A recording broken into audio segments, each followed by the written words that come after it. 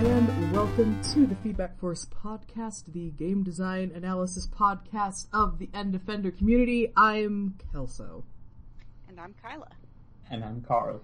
And we didn't do an episode last week, and that was my fault because I thought Memorial Day was later than it. Like, it's not like I don't know when Memorial Day falls, right? I know that, but I was in like a weird temporal place where I thought that there were 2 weeks. You said it's not like I don't know when Memorial Day falls defensively as though that's common knowledge. It's real hard to remember when Memorial Day falls. Yeah, I guess that's true. I have like I have no idea. Well, you don't have to. You're off the hook, Carl. You're safe one of this those, time. Like, first Monday of or second Monday of a whatever, or last Monday of a something. Like, it's one of those things that changes from year to year. Yeah. And so it's, not, you know, like, you find out that it's coming at some point and then you write it down because it's not like an obvious, like, oh, hey, it's October 31st, it must be Halloween. It's not one of those. Yeah, the thing was, I had committed to go do family things out of town with, as you may have guessed, my family, Memorial Day weekend. And, like, Thursday, my mom was like, so you should pack tonight because we're leaving early in the morning. And I said, oh, that's this weekend. Okay. So, it was supposed to be a nice, relaxing weekend, but then it ended up being, me and my parents and, like, my sister and her husband was out of town. My sister and her 2 kids, and then my stepbrother and his wife and their 2 kids. So, like, 4 children, under the age of 5 in the house. And you. And me. Like, luckily I was off the hook for babysitting, yeah, but man, it was, not relaxing at all. Let me just tell you that much. So. I'm sorry. I hope your relatives don't listen to this podcast, because then maybe they'll get offended. Oh no, my mom specifically what do was you like... Mean? My mom what do you specifically... mean my children aren't relaxing? My mom specifically said when we came home, was like, well, that really wasn't the relaxing weekend I was expecting it to be, and we all agreed with her. So, yeah. It was fun. I even had a conversation with my mom. I was like, man, it would be nice if I had stayed home, and she's like, well, would you rather be home alone? And I didn't say anything. But. So, yeah. That's why we recorded last week. Yeah. I didn't do anything interesting for Memorial Day weekend. We just, like, literally hung out here. It was not... I guess I did go see, I went to see the new Han Solo Star Wars movie. Oh. How was that? There's a new Star Wars movie? Yeah, it's one of those... It's like Rogue One. It's like one of the anthology ones, not part of the main trilogy. There's a Rogue One? Yes, Carl. Okay, I don't care about Star Wars. Yeah. That's totally fair. Yeah. My review of the Han Solo movie, it's fine. It's like it's an okay piece of entertainment. It's like perfectly serviceable. I'm sure it is what it is, kind of. Yeah, it doesn't do anything particularly like to challenge its audience, or like it doesn't really take any risks of any kind. It's fine. Yeah, I mean, here's the thing. I never even saw The Last Jedi. The last one that I watched was Rogue One, and that was just because, like, my boyfriend was in town and we needed something to do, so might as well hop on over to the IMAX and watch Rogue One as, like, a date. And then he didn't, he didn't know about Donnie Yen, so then we went home and I made him watch Ip Man. So that was good. Yeah. I mean, I don't know much about Donnie Yen. You should watch Ip Man. It's Donnie Yen, and he fights some mans. And he's real good at a fight. I think there's like 4 Ip Man movies or something. It, as in IT, or? IP. Ip yeah. Man. Okay. Yes. And Donnie Yen is a charming boy with a beautiful smile. who fights mans. He fights those. He's the one who plays, I assume, the blind monk in the movie? Yeah, I think so. I think he was the blind one. I'm pretty sure he was the blind one. Yes. Yeah. Yeah. That's my review of Rogue One. Watch Ip Man. Yeah. Yeah, fair. Legit. I don't know. Carl, did you do anything interesting in the past few weeks? I'm dying. It's so hot. Oh. Yeah. Yeah. I haven't seen a cloud in like 4 weeks. Oh no.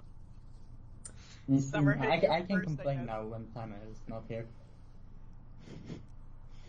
Yeah, It's been like 85-ish, 85-ish American degrees every single day for I 4 kind of weeks. I kind of Jeez. like that, which is why I liked living in LA. But I understand that is not a comfortable temperature for most people. Yeah. It was warm here yesterday, and now it's like overcast. And looking at my weather, it is 69 degrees. Nice. Which is a good temperature. So. Yeah, I mean around 70 is probably decent. I tend to be comfortable at around 5 to 10 degrees warmer than everyone else. So I'm like, for me, I'm start to get good around 75, which is already starting to be a little warm for most people. Yes, yeah, I would be perfect around 60, so I am the opposite. Yeah, 60 is good. Yeah. Well, Unless it's raining, then it can be slightly hotter. well, this has been the Weather Podcast. Nice. I wonder, is there a weather podcast? Probably. It seems like it would be tough because by the time the podcast comes out, the weather is different. Maybe there's a podcast generally about weather and weather formations and how stuff happens. I could believe that. Yeah, but Oh. that's boring. Apparently. I think it's probably more interesting than the live weather report podcast. Hang on, okay, I want to know about the weather in some random place. I don't care about. Player FM, top meteorology podcasts. Oh, nice. Okay. There are 7 of them listed here. Weather Brains. Information of you. Yeah, Weather Brains, the world's greatest weather podcast. Join Weather Geeks James Spann, Kevin Sell, Nate Johnson, Brian Peters. This is a lot of people. Bill Murray. Bill Murray, what? Maybe not that Bill Murray. Audrey Urbanowitz, Rick Smith, along with some of the most brilliant minds in the weather enterprise every week. Okay. Does it say Wait. what they talk about? No. They have almost 650 episodes. My God. My God. Let's see, Are they there's... just talking about what the weather is? Let's see, the next one is Meteorology or Weather Explained by J.G. McPherson. See, this one actually sounds interesting. Oh wait. It's a book. What? Hang on. Weather Explained, Fog, Clouds, Rain, Haze, Thunder, Cyclones, Dew Point, and How to Count Dust Motes are just a few of the 35 topics covered in short, easy-to-read and understand chapters in this book, published in 1905. Why is this a podcast? Maybe it's an audiobook that I don't know. It's an old book. Yeah, it's an old book. What? Tornado Talk. Ooh. Ooh, that's gotta be an exciting podcast. I remember once I was in a drive-thru, and there was a big black pickup truck with all this shit bolted onto it, and it was storm chasing truck. That's not what it said. But yeah, it was a storm chaser truck, and they had a website on it. My parents actually got hit by a tornado recently. Oh. And for a loose definition of hit, a tornado touched down in my hometown not like at their house directly, but like they lost a lot of trees and stuff. Yeah. Which is, it's in like northeastern Pennsylvania, which does not commonly get tornadoes. Yeah, that's So it was very unusual. Yeah, like my hometown gets hit really hard by a tornado every like 5 years or so. But my hometown is in Iowa, which is exactly where you would expect to get ravaged. Tornado Alley. It's like right on the border, but it's close enough. So yeah. Yeah, no, Northeast PA, not really tornado country. Yeah. And yet, like, it touched down, like, in the town and, like, just apparently dragged up a whole bunch of old trees and downed, like, every power line in the town. So, a lot of places didn't have power for, like, 5 days or something. Oh yeah, I bet. I mean, if you're not in an area that's expecting to get your power lines down, I'm sure it takes a lot longer to get all that put back together. You would think they'd be a little more robust, because we do see a lot of power outages, like in the winter from snowstorm activity. Oh, yeah. But yeah, I guess there was just so many downed trees that it took a while to find and get rid of them all. Well, maybe we should become a weather podcast for real. Actually, we're doing okay. I did discover another new podcast this past couple of weeks. I don't know if I would recommend it yet. I'm going to give it a few more episodes before I like fully endorse it or don't endorse it. But I've been listening to Can I Pet Your Dog? Which is just a dog podcast, and It's just a couple of girls talking about like dogs they met that week, and also fun stories about dogs. Nice. I think. Oh no, it was before the last time we recorded. I think I met a dog while I was babysitting. His name was Memphis. He was a 12-year-old golden retriever. Aww. Good boy. Good old boy. Yes. Yes. I don't know if I've talked about Titan on this podcast. I don't believe you have. Titan is a French bulldog that works at my office. His owners are like sit nearby to where we work at the co-op space. And he's like super front heavy. He's got like real big arm muscles and like no hips. And he's a little like grizzled. He's got a little bit of the white on his face and stuff, and he's just the cutest thing. And Put him when on you wheels.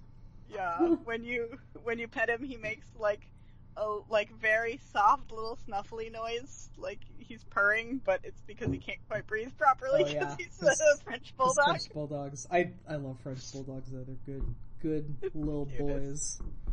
Yep.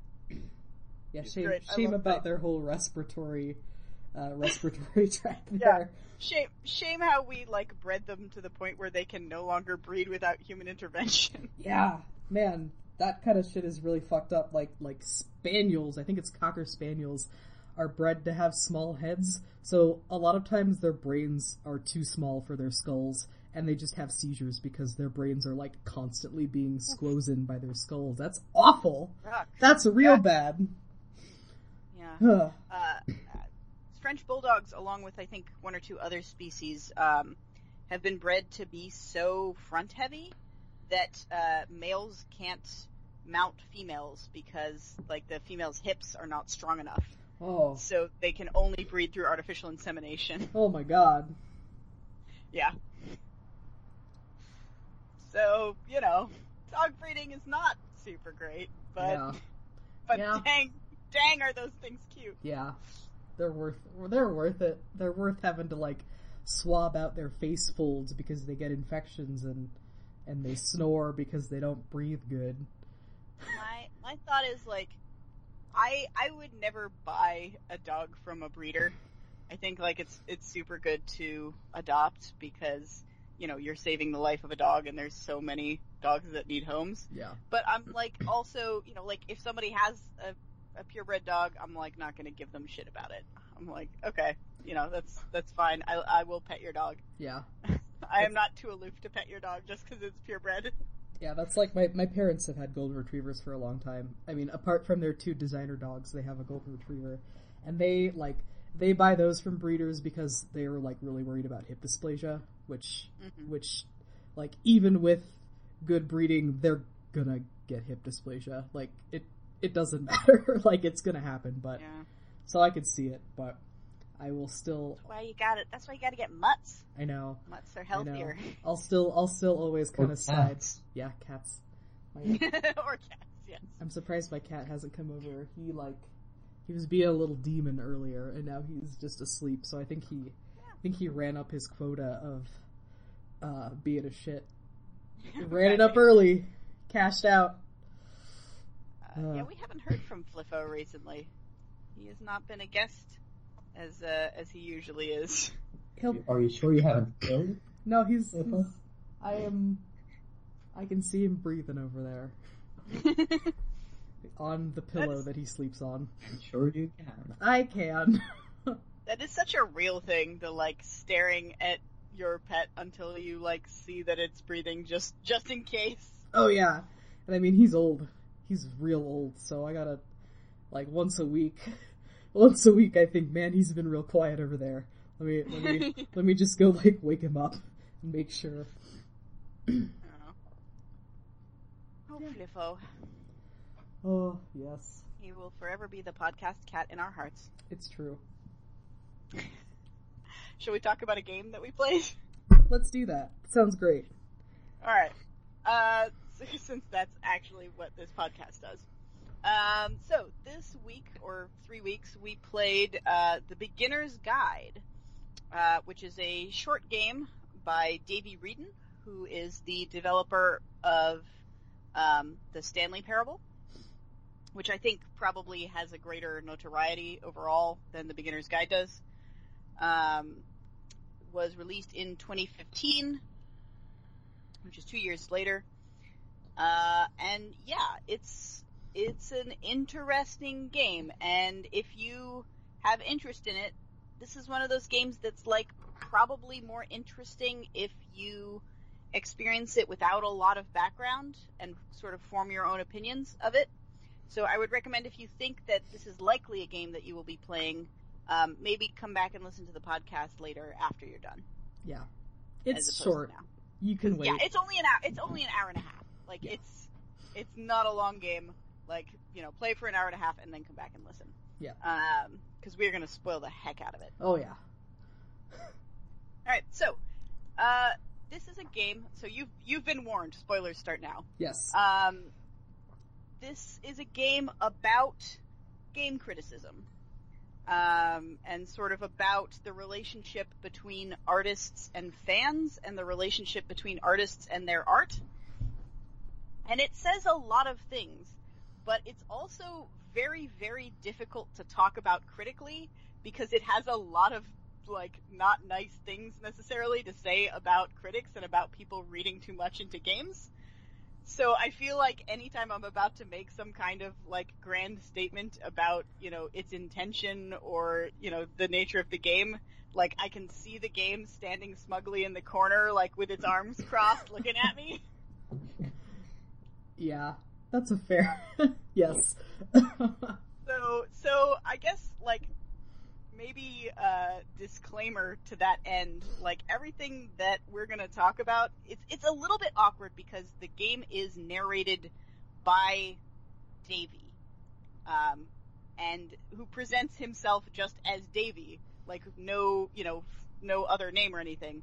But what we're really gonna be talking about is the character of Davey as presented in the game, not any kind of real person, because we don't know this real person.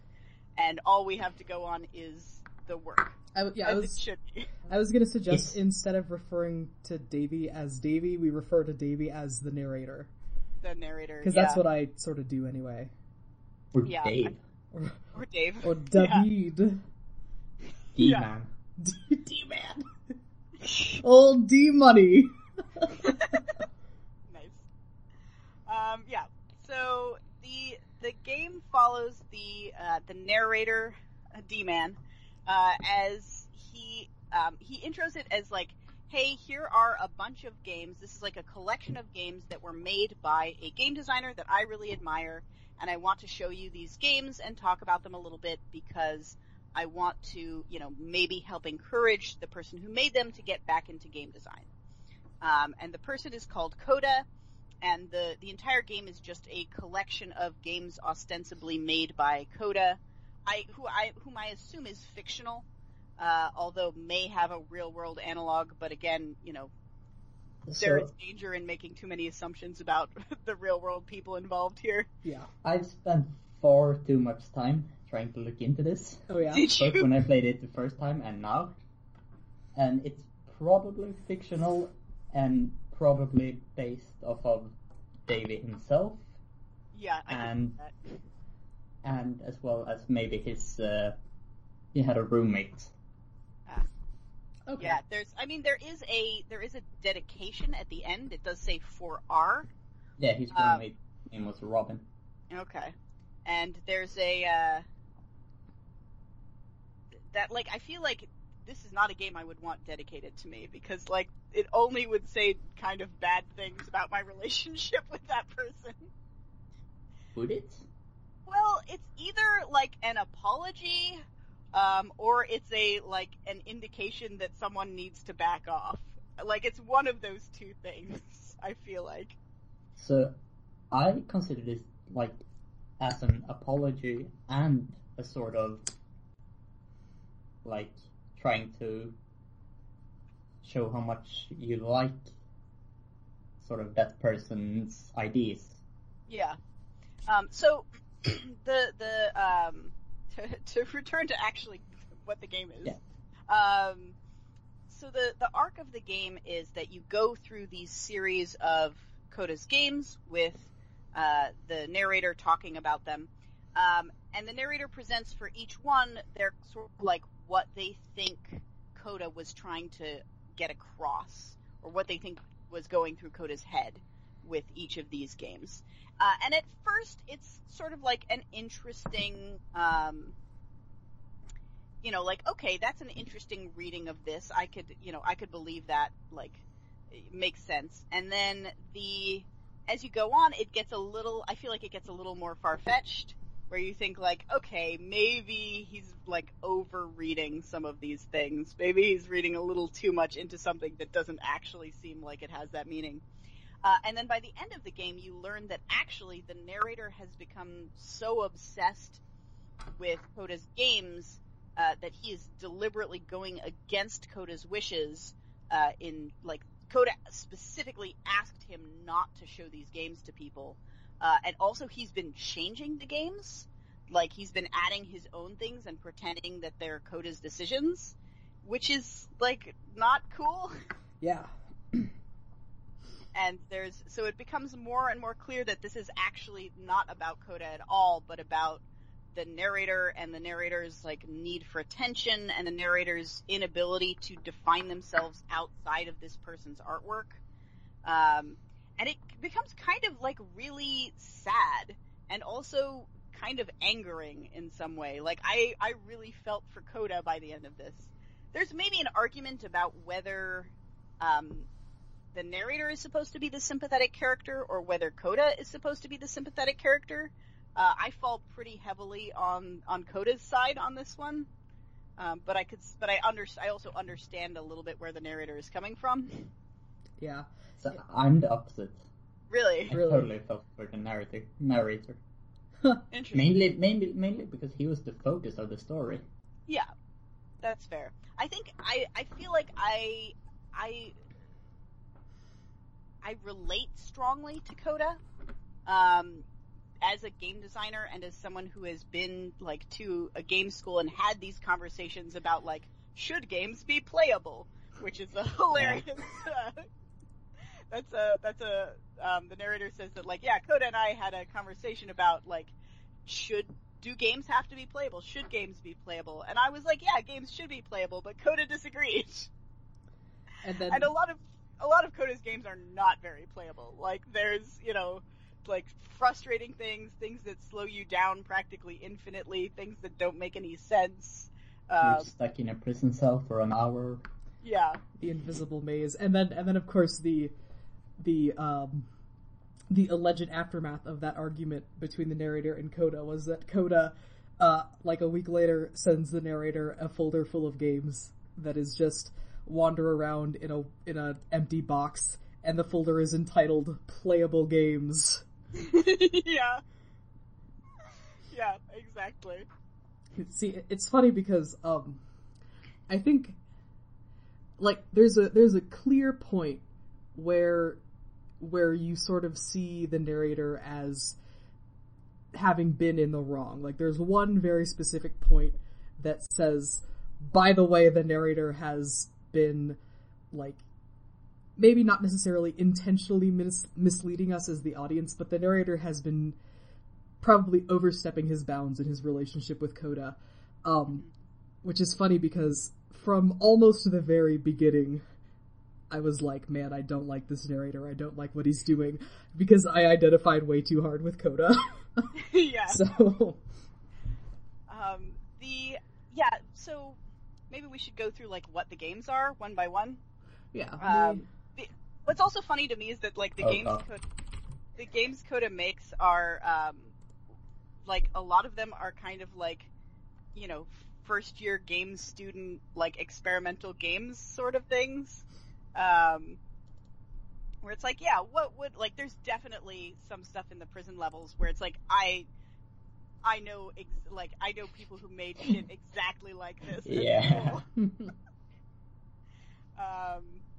It reminds me of, but we'll get there. So it starts with the Counter-Strike level, Yeah, right? and I've got a list of all the great. levels up, so if we get lost, I got them. Okay, so first level is like a Counter-Strike map, which is like the intro, which is just like a really boring little desert box with some like weird colored cubes hanging in certain areas. And the narrator makes some grand statement about what the meaning of the colored cubes are, about how, like, Coda wanted you to know that, like, the game was designed by a real person, so he put in these things that, like, to remind you that, like, it's not a real space. And I'm like, okay, sure. I mean, this looks like every, like, 14-year-old's first level, but sure, why not? Yeah, and we also get a little more insight into, like, who Coda is here. That Coda is reclusive and very solitary, and Coda, like, doesn't show his games to anybody. Like, he had a sort of inside joke with himself where he renamed his recycle bin, like, Important Games or something, because he just made them and then threw them away. Yeah. So right away we get this kind of indication that, like, Coda is not intending for anyone to, like, read into these games. Coda is just making games to make games and then throw them out. Yep. That doesn't, like, there could still be a meaning behind the games. Yeah, exactly. Yes, but there's just not supposed to be someone looking at the game. Yeah, they were not intended necessarily for, like, an audience consumption. They're mostly from inside Coda's head, and that is the space that we're exploring a little bit. Yes. Or at least that's the space that the narrator thinks that he is exploring. Yeah. So the second game is the spaceship game? Yeah. Escape from Whisper. That's right. There's, like, some kind of whisper machine, and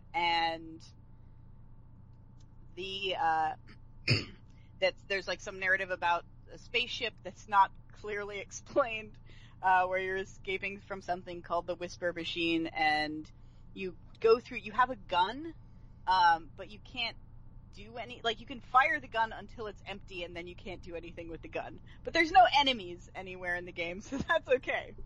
So you just wander through the space station, until you come to a labyrinth. And Coda, the narrator makes a comment about, like, oh yeah, no, I don't know why there's a labyrinth on the space station, but whatever, I'll just, like, make it so that you can hit a button, and get to the end. And that is the first time that the narrator, like, explicitly undermines Coda's design, right? Because Coda has made a game that is, like, has some kind of trickiness or difficult to play part, and the narrator is just skipping you past that part, which he will do often throughout this game. I would say this game is the one, to me, that really looks like a first-year design student game. Yeah. Yes. Yeah, it has that kind of feel to it. it actually really does feel very, kind of adorably and nostalgically like, games designed by someone who is like earnestly learning how to design games, which I really like. Who has earnestly decided on that exact day that they want to start designing games. Yeah. Yeah, maybe a little. So someone who's like, teaching themselves the Epic engine or whatever, or the Unreal engine. Mm-hmm. The Source engine. Yeah. Source engine in this case, yeah, Source. So after the narrator skips you out of the labyrinth, you get to a beam, and there's like a story voice, and also I should mention here, the narrator is very flippant about the fact that there's a story involved here. He's like, oh yeah, there's some kind of story about a spaceship, or I don't really know, and like really sort of dismisses it out of hand. But yeah, so you get to this beam, and a character tells you, some like disembodied voice tells you, like, you have to step into the beam and sacrifice yourself to save us all. And then you do, and you die. And then the narrator tells you, like, but actually, the first time Coda ran this, like, here's what happens, and you replay the sequence, and instead of dying when you hit the beam, you just get like slowly lifted up through the ceiling of the level, so you can see the entire level, including like the little maze that was in there earlier, and you get like a very different perspective in it, or very different perspective of it. And then it's like, yeah, no, like this is going to be a theme in Coda's work, is about like seeing these things from this perspective, and so on. Also, this is just like an aside that probably isn't important, but I noticed it. So the voice that tells you, like, you have to, like, stop the machine, you can sacrifice yourself and stop the machine, is a woman's voice. Yes. And you have the same conspiracy theory I do, yes. I bet. And there are multiple other instances, which I guess we'll get to later, where like throughout the entire game, Coda is explicitly referred to as being a male person, but I don't know if that's necessarily the case. I agree. This is totally my conspiracy theory. I think Good. Coda is a female designer. So do I. And I think Davey is lying about having met Coda. Yeah, there's a part where like the narrator mentions having gone to Coda's house, but it's like, I guess ostensibly you could be using their like handle to preserve their anonymity, but I feel like if you're on intimate enough terms with someone to go to their house, you would be using their name, and you would probably have like a better relationship with them. Yeah, and there's a lot of hints. So anytime we explicitly see a person who is not one of the cube head people, which we'll talk about, that person is always female. Yes. Anytime a specific person is referred to, that person is always female. And anytime there is a voice or human audio in the game, it is female. Yeah. Except for the narrator. Twice? So the instances I can think of are this voice. There's a crying woman in one of the prisons who's the only person that you see, the only modeled figure with a head. Mm-hmm. Yeah. There's when you're walking down to interrogate the machine, the crowd members refer to you as ma'am, and the backwards game refers to a female,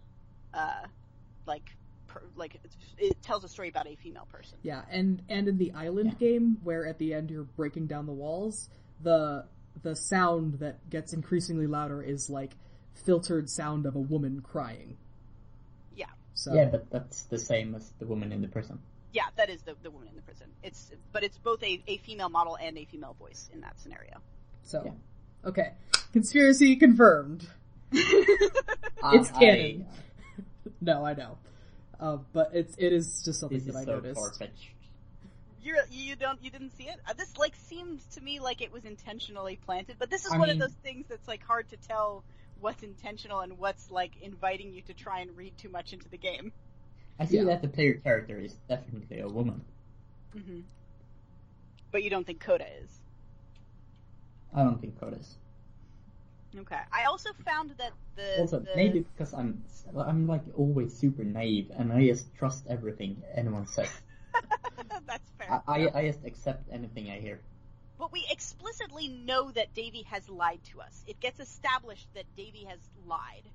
So we know Davy is not reliable. So that opens up the question of like, well, what else has he lied about? To me, it doesn't. It's just like when he No. lies, I understand he lied. Okay. Okay. And the other things are they're still true until proven otherwise. Okay. Yeah. That's the thing, like, it's really circumstantial, but I also have a hard time believing that a person making, like, basically their first game would go out and find someone else to record VO for them. Yeah. That's like the biggest, I guess, like, confirmation bias of this theory is Yeah. the voiceover in the Whisper Drive game.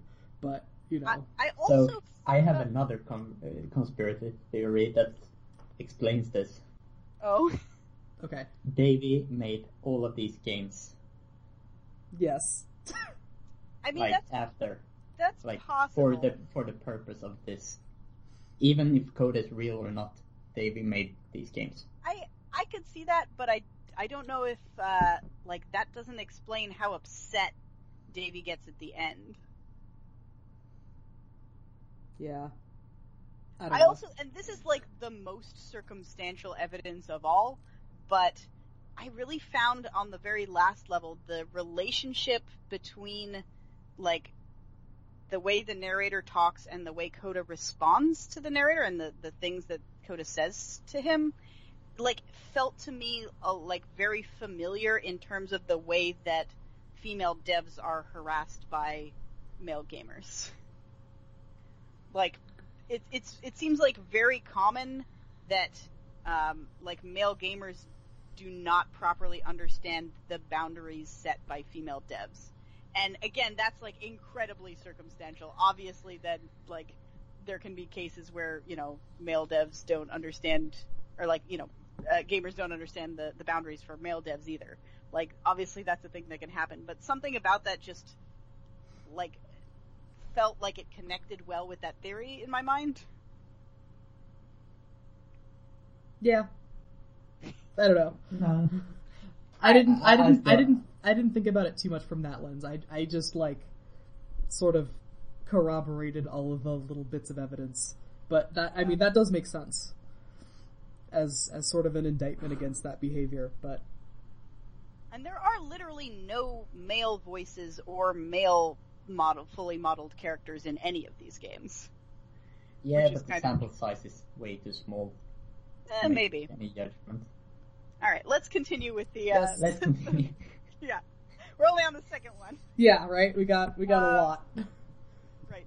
So after that one, is the next one the backwards game? Yes.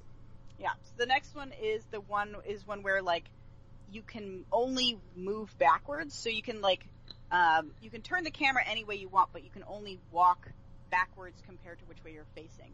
And there's a lot of stuff where the game changes behind you, like as you're not looking, or text appears on walls that you only see as you're passing it because of the way you're facing. And it's sort of an interesting experiment. Again, it feels very much like a student sort of game. Yeah, I think this like is a level up. Yeah. This is like a cute, fun idea. Maybe Yeah. not executed perfectly, but Yeah. Yeah, this is like it has some solid ideas. Yeah, this is like someone had an interesting concept and wanted to make like a proof of concept. Like this is the sort of thing that you would design in school and then you go on to build Antichamber like 5 years later or something. Yeah. Right? To me, the way I see it is like the Whisper Drive is like, babies first, I want to be AAA game dev and make FPS games. Backwards is babies first, I want to be indie darling, make art games. Yeah. Yeah. And it's cute, it's short and sweet.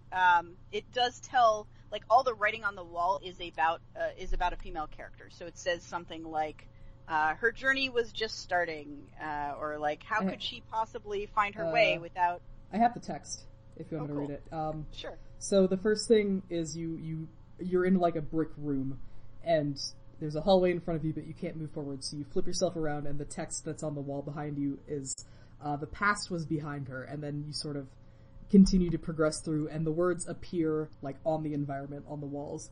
So the past was behind her, but the future could not be seen. Why does the future keep changing? When she stops and looks, it becomes clearer. But if the future was always behind her, how will she find the strength to confront it? Okay. Yeah, so it's one of those things that sounds deep, but really doesn't mean that much. Yeah. But it's coupled with kind of a cool mechanic. And, you know, the theme of it matches the theme of the mechanic, which is not being able to see where you're going. Also, so it's good. Apparently there's an Easter egg. If you no-clip, there will be a room, and the text in the room will say, "The future wasn't over here either," which I didn't know about. I sort of considered playing around with console commands and no-clip and stuff, but I never actually did any of that. I bet there's a lot of interesting stuff hidden, because we see only what the narrator shows us. Yeah. But we've already seen that there's lots of hidden and weird and inaccessible things in Coda's games. So I would be not surprised to find that there was actually a lot of stuff that you could find with no clip and breaking it on your own. Yeah. We'll see. I'll keep an eye on the wiki, which is what I'm using. Yeah. So is the third one the stairs? The third one is the entering. The entering, which is... So this is the first of a pair of games where I think literally all you do is you, like, walk forward and there's a sign that says, like, now entering or something like that, and then that's the whole thing. Yeah, basically you're, like, on a gravel path, and the environment is completely dark, and you have, like, an emitter of a certain radius that lets you see, you know, X steps in front of you, and you just walk forward, and you see the sign. And that's it. That's the whole game. And the narrator says, like, look, this doesn't make a whole lot of sense now, but I'll tell you more about it later. Yeah. So. Which, the payoff is not very good. The payoff is not very good at all. So. Yeah, so the next game is the stairs game. Yes. So it's like an open area. There's a big old flight of stairs on the side of a building going towards an open door. But as you climb up the stairs, you go slower and slower and slower, so that you're sort of like infinitely approaching the door. I don't know if you can eventually reach it. You can. Okay. I did once, just to see. Just to see. Yes. And this is the second time that the narrator overrides the design of the game and says, like, oh, you know, like, rather than make you, you know, walk all the way there, when you're moving this slow, I'm just gonna, if you press spacebar, you can just move at normal speed. That's actually such a big difference that you can actually reach the room. Mm-hmm. Yeah. Because it turns it from an unplayable game to a playable game. Yeah. And once you reach the top of the stairs, it gets you back to normal speed, so you don't have to, you don't have to deal with, being at that almost non-speed or past that point, I guess. Yeah. So I suffered. Can I say how scary, like, the notes in that room? It's so similar to my notes, like, spread around. Oh man, some of those notes are absolutely priceless. So the room is full of, like, just the air is full of text about, like, game design ideas, and some of them are just so dumb. I think the shark's trying to eat you while you're trying to eat the sharks. Yes. I also have a list of all those if we want to go through them, but we don't have to. So my favorite one is, I think it's like stand on an X and stare at a bear for 3 hours. My favorite one was, you're on a boat and you have to take orders from the captain, but the captain is always wrong. Yeah, like, that could be a fun game. I could see that being interesting. Yeah. But this is like the sort of brainstorming, again, that you do in like a game design school. So read some of the other ones. Okay. A game of only motivational posters played one after the other while the player cannot move. A game of only posters and concept art showing what the game is intended to be. A game where you collect items except the game automatically quits when you collect them all. A key in one game unlocks a door in a completely separate game. A normal game where you have to scream into the mic every 15 seconds to keep playing. I like that one too. Yeah. I think made both the key game and the screaming game. I was gonna say the screaming game sounds familiar to something that you have mentioned before. A series of lavish manuals come with the game, giving you incorrect instructions on how to play. I'm gonna skip a bunch. Play as the bear. You actually were like exactly right. Stand on an X staring at a bear for 3 hours. Nice. You are a gate. Play as a camera filming an advertisement, walking around the set filming whatever you like. A button you press to stop the chaos, it doesn't work. So, this is Stanley Parable. Yeah, there's one that is noted as being reminiscent of Stanley Parable's phone ending, which is press U to surrender. This one actually comes back later. You must address and rally a group of eager press reporters. You construct a wall. The wall is destroyed. You are given a medal. You play as a loud, bodiless sound walking around, confusing people. I love that one. I would make that game. Yeah, this one's dark. You run a shop inside your body, selling your organs strategically to make the most money before you die. You start in a small room until you realize you can just walk through the walls. That one sounds like the next one. You walk around talking people down from pursuing their hopes and dreams. I want to make that game. Yeah, these are the sorts of ideas that Coda has. So again, yeah, some of them we end up seeing a lot of games that are, if not exactly these ideas, similar to these ideas, which is kind of great. And they're of varying quality. Some of them you feel like, oh, you could make a really interesting game out of that, and some of them you go like, oh, you could make a really unplayable game out Actually, of the key in one game unlocks a door in a separate game is that comes back. So remind me, because that does come back in this game I'm seeing on the wiki. There's also a couple of nice little things, like there's some Easter eggs that I didn't know about, but one thing in this one that I did see, which isn't actually an Easter egg, but like this game is like on a flat plane, there's a bunch of large rectangular buildings, and then in the center is the staircase. And my natural inclination was like, let's go explore this field. And of course you get a bit of dialogue that says like, I know it's tempting, but there's really nothing over there. Sorry. And yeah, if in the spaceship one, if you wait before going into the beam, the narrator says like, unfortunately, this is not actually like a decision point. Nothing happens if you just wait. Yeah. And you can turn around when he teleports you out of the labyrinth and says, or you can solve it yourself if you want. You can do that. That's fine. Okay, Easter eggs. If you walk behind the tower with the stairs and stand in the corner of the world, you hear a strange echoing voice saying something ending with, "Do you understand?" and "Come here, cutie." The sound does not loop. From that corner, if you turn left and stand in the next corner of the world, you'll hear angelic voices singing. So, that doesn't, like, there's no other links there. I don't know if that leads to anything, but it's just the thing. So. Yeah. Oh, we probably should have mentioned in the spaceship level, there's, like, some indications of things that the narrator holds up as, like, intentional, but just look like poor design, or, like, unfinished design. Specifically, there's, like, a rock that's floating in the air towards the beginning, blocking your way. And there's another area where if you, like, go all the way up and press your face against the window, you can see the bottom of the skybox. Yeah. The space yeah. field, Starfield. I wrote that in my notes, so, like, he was very quick to, like, call a lot of games finished. Like, that's how they were supposed to be. Yeah.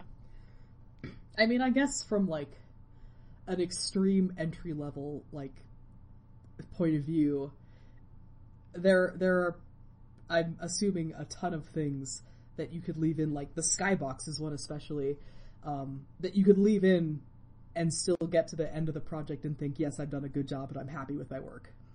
And there's, I mean, not that there's anything wrong with that, that's just, like, the learning process. Yeah, I mean, Yeah. these don't feel like they were intended to be made as like finished released games. They were just kind of in progress projects that got halted as the like other more interesting things came up. Yeah, as I will say, Coda lost however, interest. like the entering and the room, these have like clear finishes. Mm-hmm. Yeah, because you were just trying to make something small, and you made the small thing, and there you go. You've made the small thing. Yep. So once you've seen all the like fun, weird ideas in the room, then the game ends. I forget which one is next. The next one It's is the house the puzzle door. where you. Is that the house? No, that's not the house. That's the it's the one with the puzzle door, and then he takes the walls away. Yeah. That's- I mean, that's not the house. You start outside the house and then you go down the cellar. Nope. And, That's later.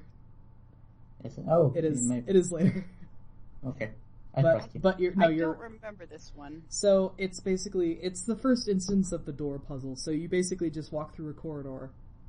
You get to a door. There's a lever. You pull the lever. There's a black space and another door. And this is like a puzzle that you'll see multiple times throughout the rest of the game. So the solution is you go back outside, pull the lever, run into the black space before the door closes, and then after the door closes, a lever appears, which opens the second door. And that's the end of it? The second level is on the back of the first door. Yeah. So you can't see it until the door is closed. So if you leave the door open and go into the black space, it looks like there's no other lever. Mm-hmm. But if you like trap yourself in the black space, then there is a lever to get forward. Yeah. So after you solve that puzzle, you're just in basically a blank room, and this is where the narrator says, like, you think there's nothing else here, but I'm going to take the walls away, and you'll see. Oh yeah. And so he takes the walls away, and there's, like, just an infinite branch of corridors in all directions, at all heights, like, leading off into, essentially, infinity. Which... Of other switches and other doors and other, like, identical iterations of this. Yeah, just, like, hallways and stairwells and everything. It looks really cool. It does. Yeah. And... I don't know, the narrator sort of takes this as, like, the counterpoint to the stairs, which is, like, the stairs he interprets as, Coda seems very cold from the outside, and hard to approach based on, like, the slowing on the staircase, but then once you get to know him, he's very warm and inviting, and has all these great ideas, and is totally willing to share them, and then this is, like, the counterpoint, where... I don't know, you like think that you have come to know Coda, but there's so much more that you like haven't and cannot see. I guess. I don't know. This is like an instance of maybe reading too much into it, but yeah. So that's the first instance of the door puzzle, and it's very important for the arc of the game that you get trained on this door puzzle, because you see it a bunch of times, and there is at least one part towards the end that relies on subverting your expectations of the door puzzle. Mm-hmm. So that's important that they establish it as a pattern early. Yes. And then the next one is the counterpoint to entering, which is exiting, which is the same game, except the sign now says, you are now exiting. Yep. And then you're done. Yeah. That's it. That's the payoff to, yeah. So, to the first one. So then the narrator comes back and says, okay, this is what I think this means. I believe... Oh, the cat's here, sorry. I believe That's not what he believes. Yeah.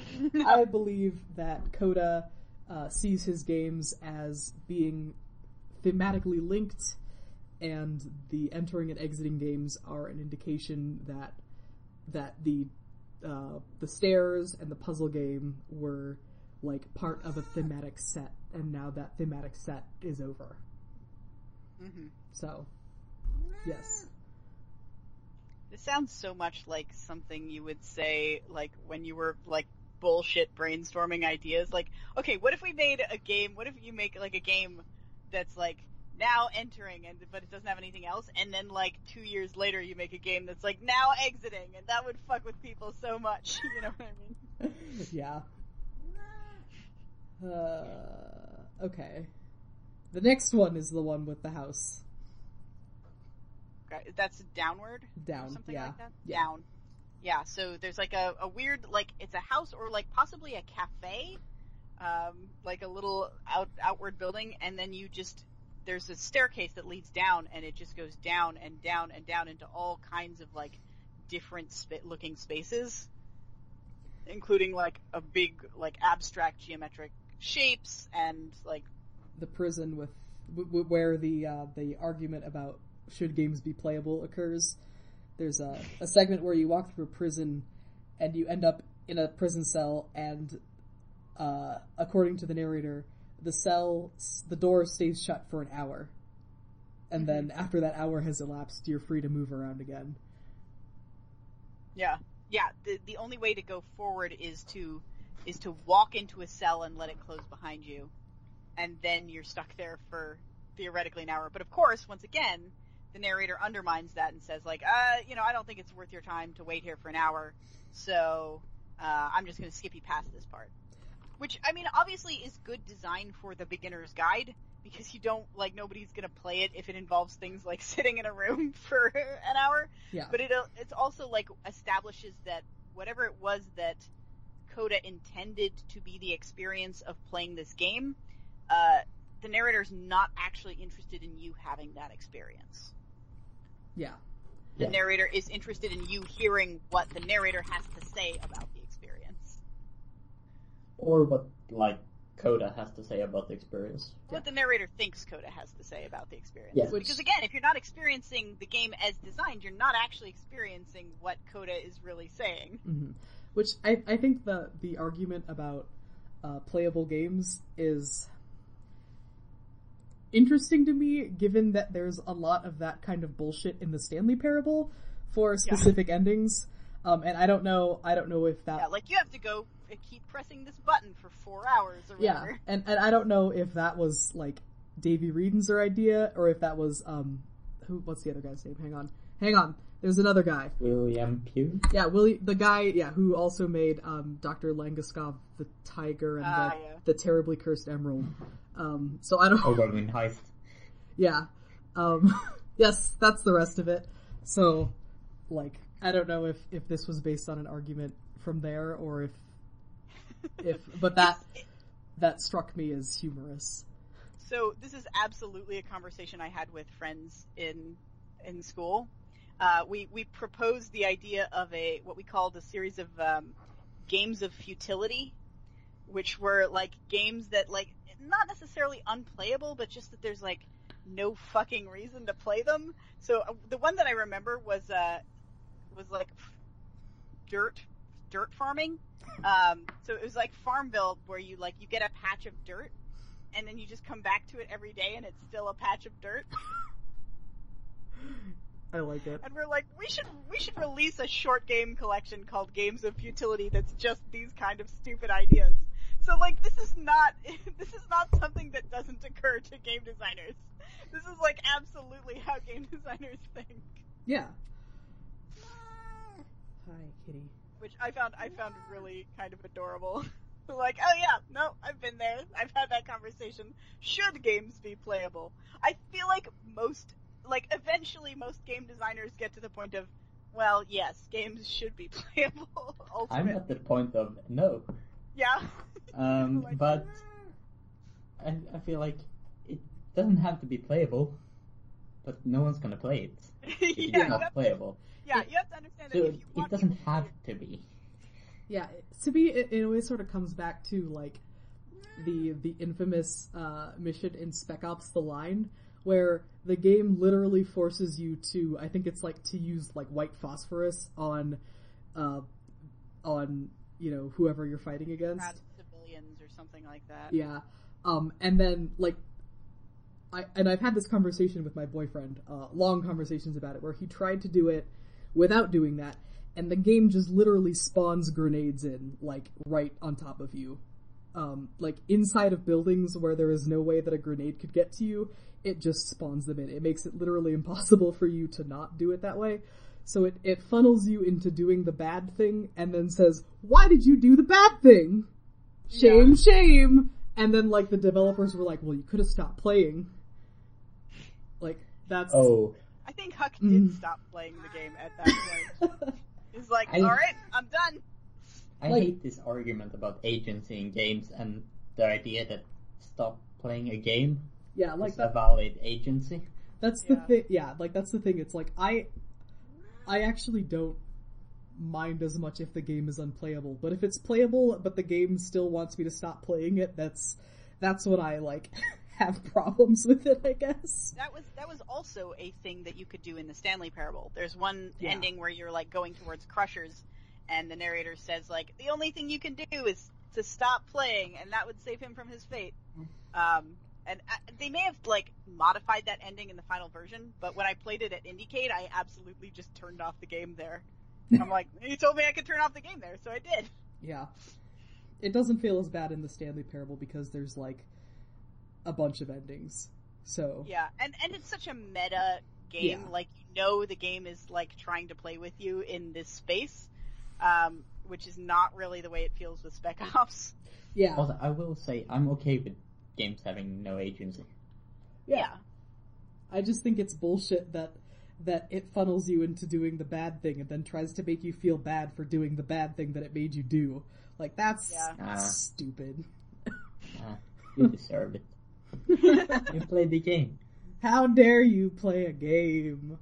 Yeah, I mean, I think it is probably, like, it is an interesting commentary on, like, hey, you made a decision to play a game where the solutions are going to, where the solution to the problem is generally violence.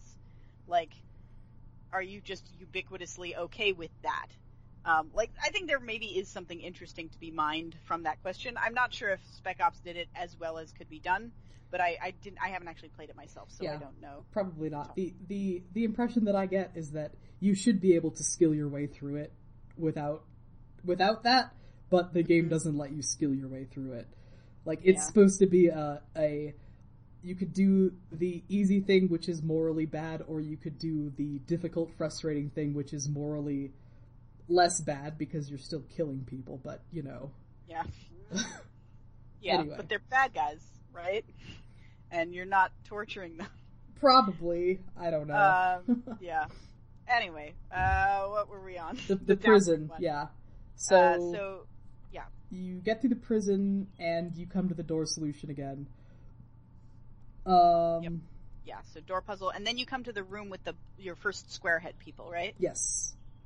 Yeah, so Coda likes to make models of people where the body is like an unfinished model of a person, but the head is just a big cube, and that cube just, like, turns around so that the thing facing you is the thing that the character is doing.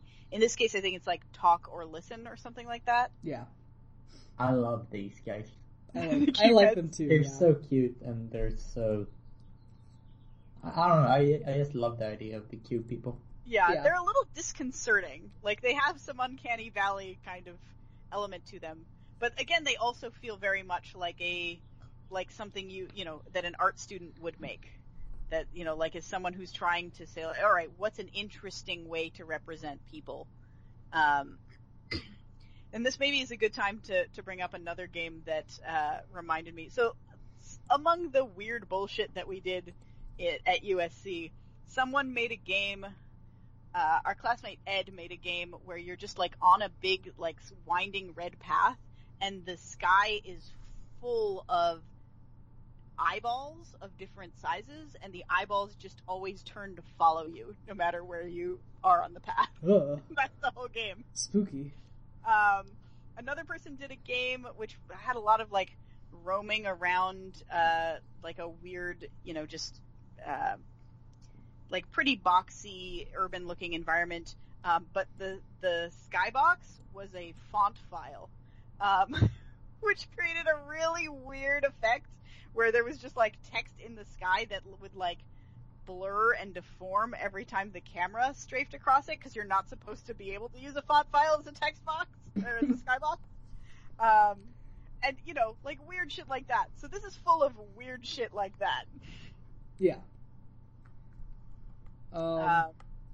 Yeah, so the people, the Cubehead people ask you, like, where did you come from? Do you know the solution to the puzzle? Like, if you know the solution to the puzzle, you should tell us the solution to the puzzle so we can get out of here.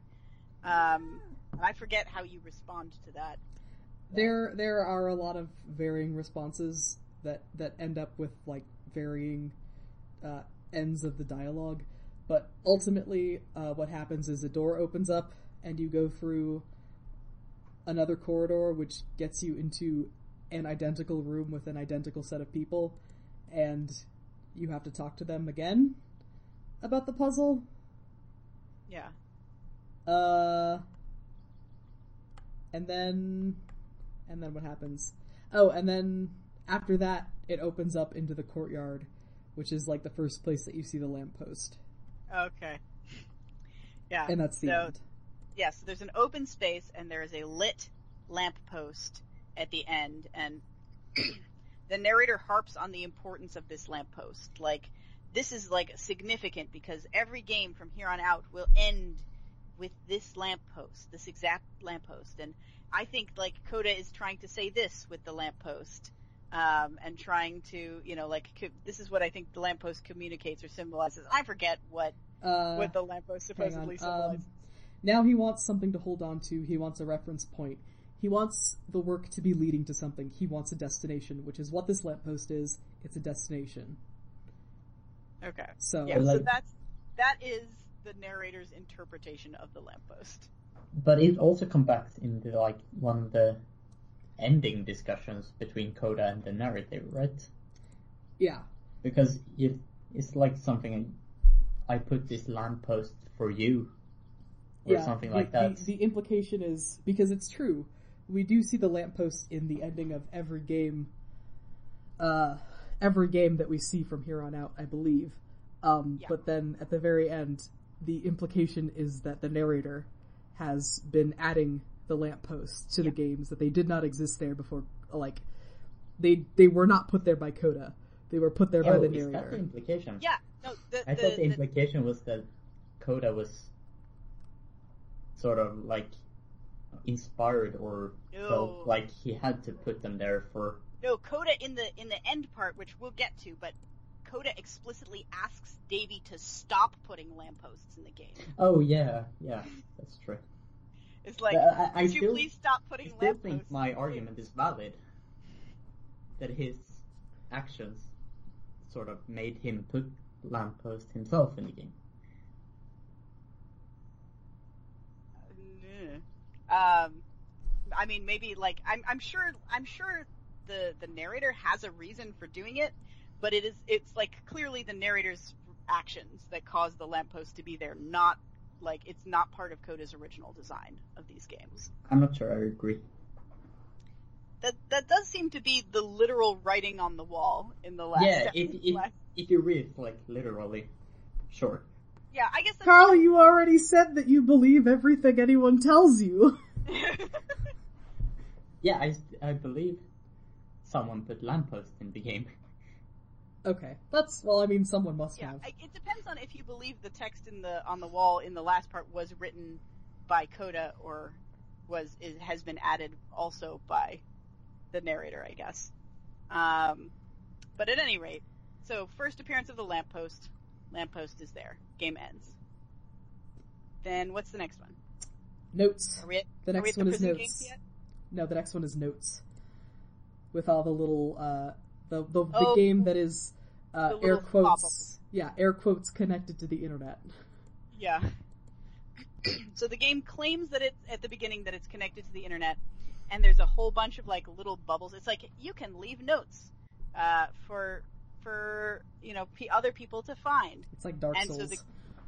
So the game is just like absolutely littered with these notes that are, of course, all pre-written, and you can't actually leave any notes. And it's like a mixture of,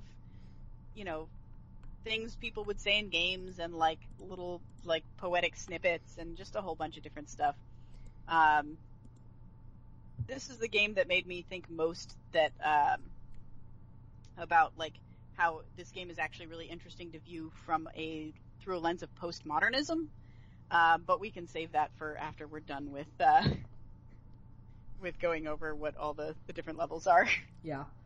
This was the game that solidified it for me that the narrator was maybe not being as helpful as he thought in dealing with Coda and Coda's quirks. This is also where the narrator claims to have met Coda. Yeah, this is... the narrator says, like, I first met Coda at a game jam at something. And I was, like, so impressed. I was, like, in awe of him. Yeah. And as we've established, I believe this is a lie. Or at the very least that they did not meet in person. That they met, like, virtually. Yeah. At least the narrator does acknowledge that he was being really pushy about trying to befriend Coda. So, yeah, that definitely lends that credence. Also, this is where, and by the way, I didn't discover this. I just wrote it on the wiki. This is where we encounter the key that unlocks a door in another game. Oh, interesting. Yes, it's the note, which I think shows up twice. I remember seeing it twice because yes, I did read all of the notes. There are a lot of them. But the note that says Devil Tower Star. So, we'll come back to that. Tower Star. Yes. I thought that note looked weird. So did I. Yeah. I know remember it looking weird. Yeah, I was like, that seems suspicious, but at any rate, the game is essentially a long corridor. And you just go through and read all these notes. And you go through and read all the notes, and there's a door puzzle. And a lamppost. Mm-hmm. And that's about it. And the narrators, and there's like some weird stuff you pass, like there's some interesting spaces you pass through, like these weird caverns, and there's like a giant painting at one point that's like, Wait, isn't this the level with the typewriters? Yes. Yeah, the typewriters. At the very end, yeah. Mm-hmm. And there's there's a lot of the notes are also talking about what they think the interpretation of the game is, and like with the painting, there's one that says like it doesn't make sense from close up, but it does like it looks like the painting means something from far away, but it's up close, it's just a bunch of like meaningless dots, right? That's the point. Yeah. And then there's like another one that says like actually like spoilers, there is no point. Like this is entirely pointless. Or the extremely mean one was like, this is a bunch of pretentious bullshit. Yeah. And there's Which also, is fair. yeah, and there's also, paths, like, off in the distance that have the little note markers on them, but they're not accessible at all. Which I wonder if there's a way that I wonder if you can no-clip over to them. Yeah, you probably can, and they probably say something. The wiki say? Oh, hey! Okay, two things. The inaccessible notes actually contain no messages, and this can be verified in no-clip mode. One note, which reads, "Do you feel like a hero yet?" is likely a reference to the 2012 game Spec Ops: The Line. There you go. There we go. We're on the right track. We're laying up we're picking up what's being put down. Yeah. So yeah, this is where I started to wait, this is interesting if that's true. I mean, yeah, I don't know if it's true because this is like a wiki entry, but yeah, sure. But let's assume it's true. Yes. Because Coda's games is between 2008 and 2011. Yes. Yeah. So this is before Spec Ops. Yes. Yeah.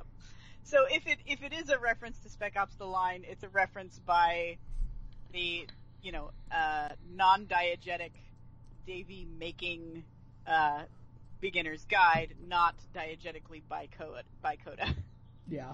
Yeah.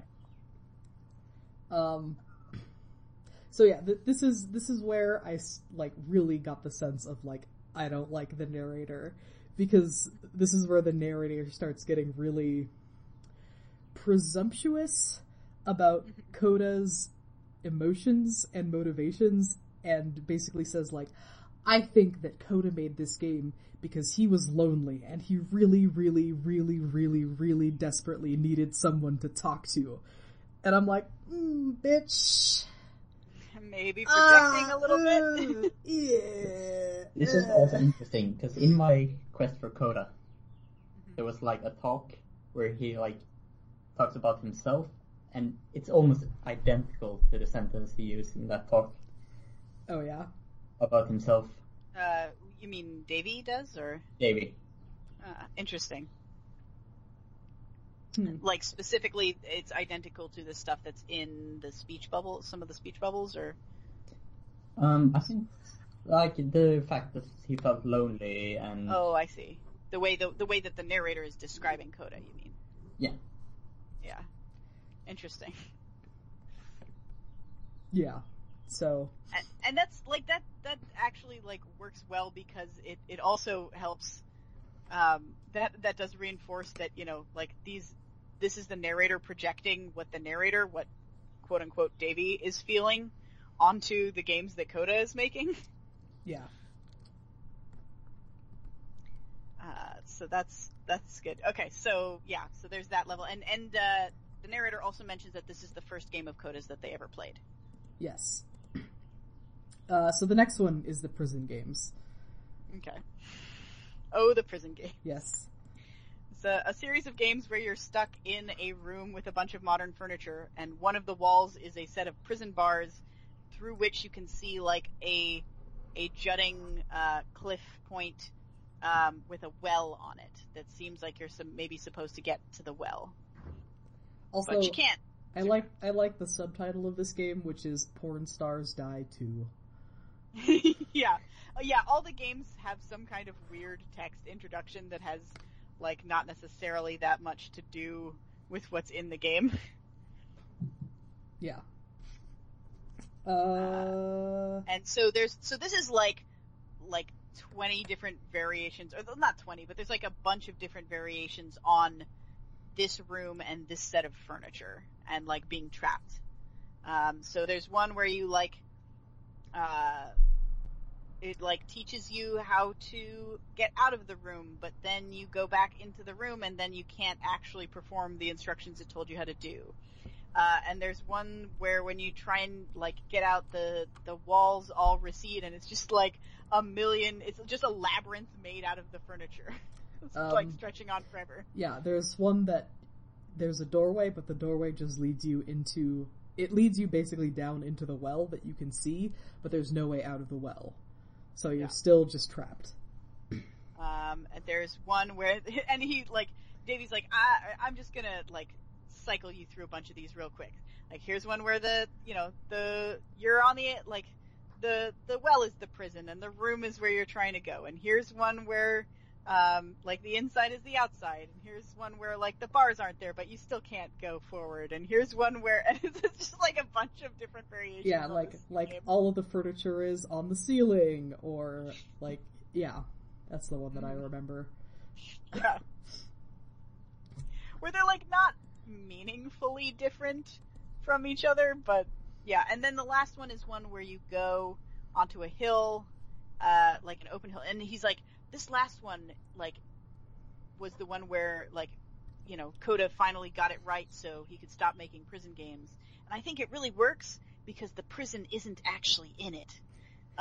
Yeah, and the narrator sort of talks about how, like, he's worried about Coda because Coda like, has this unhealthy fixation with prisons. Yeah, it's like, we're literally watching someone become unhinged and, like, completely lose it over the course of these, like, games. And it's, like, really disturbing. I'm like, are we though? I mean, kinda. I think it's just part of the iterative process. Yeah, like, let's try and make a bunch of, like, stupid variations on this and see if any of them are interesting. Like, it's only the sign of someone, you know, like, falling apart if you assume that person is taking these games really seriously. And I kind of don't get the impression that Coda is. Yeah.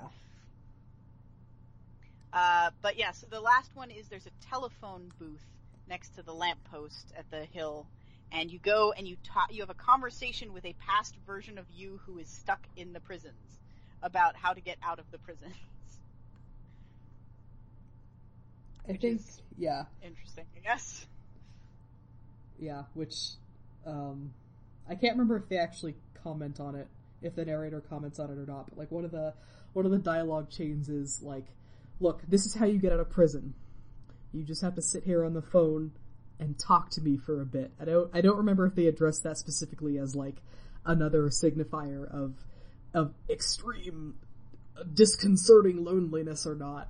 Yeah, like the clearly Coda still just desperately wants someone to talk to, right? Is the narrator's interpretation. Oh wait, yeah, it does say that. This is what Coda wants, to be able to talk to someone, to share what's on his mind, and to get good advice from someone who knows. Yeah. But the irony is that even in this scenario, you're still talking to yourself, and you know that all of these games so far are Coda talking to himself. Yeah. So. Which is not, like, inaccurate as far as it goes, in that it's, Coda making all of the games. But again, like, the narrator's maybe reading a little bit more into it. Yeah, especially with that line about getting good advice from someone who knows, like, that really, really feels like the narrator saying, if only he had opened up to me and talked to me and asked me what I think about, that's that pushiness again. Yeah. And this is, again, that's the sort of thing that made me think of, like, oh, this smacks of, like, entitled White Gamer Boy. Yeah. Definitely, I could see that. So we have the conversation, we get off the phone, and we go on to the next game. Which is the house cleaning one. Oh, the house cleaning one. I like the house cleaning one. This is another one that the narrator changes without telling us. We learn later. This is the one that the narrator does admit to changing, although kind of doesn't apologize for it in any way. So there's like a sort of a courtyard, like an outdoor courtyard, and there's a house. It's a pretty nice, modern looking house, like big glass, window walls, and you go in and there's one of the cube head people there who talks about like, hey, can you help me do some chores and straighten this place out? And so you do, it's like they'll tell you, there's a couple random things. Yeah, it's like, gather up the dishes, wash the dishes, clean out the bathtub, make the bed, straighten the rug, pick up the books, straighten the couch cushions. Straighten the couch cushions and clean up the spill on the table. And it sort of like loops throughout these tasks where occasionally they'll just reset themselves.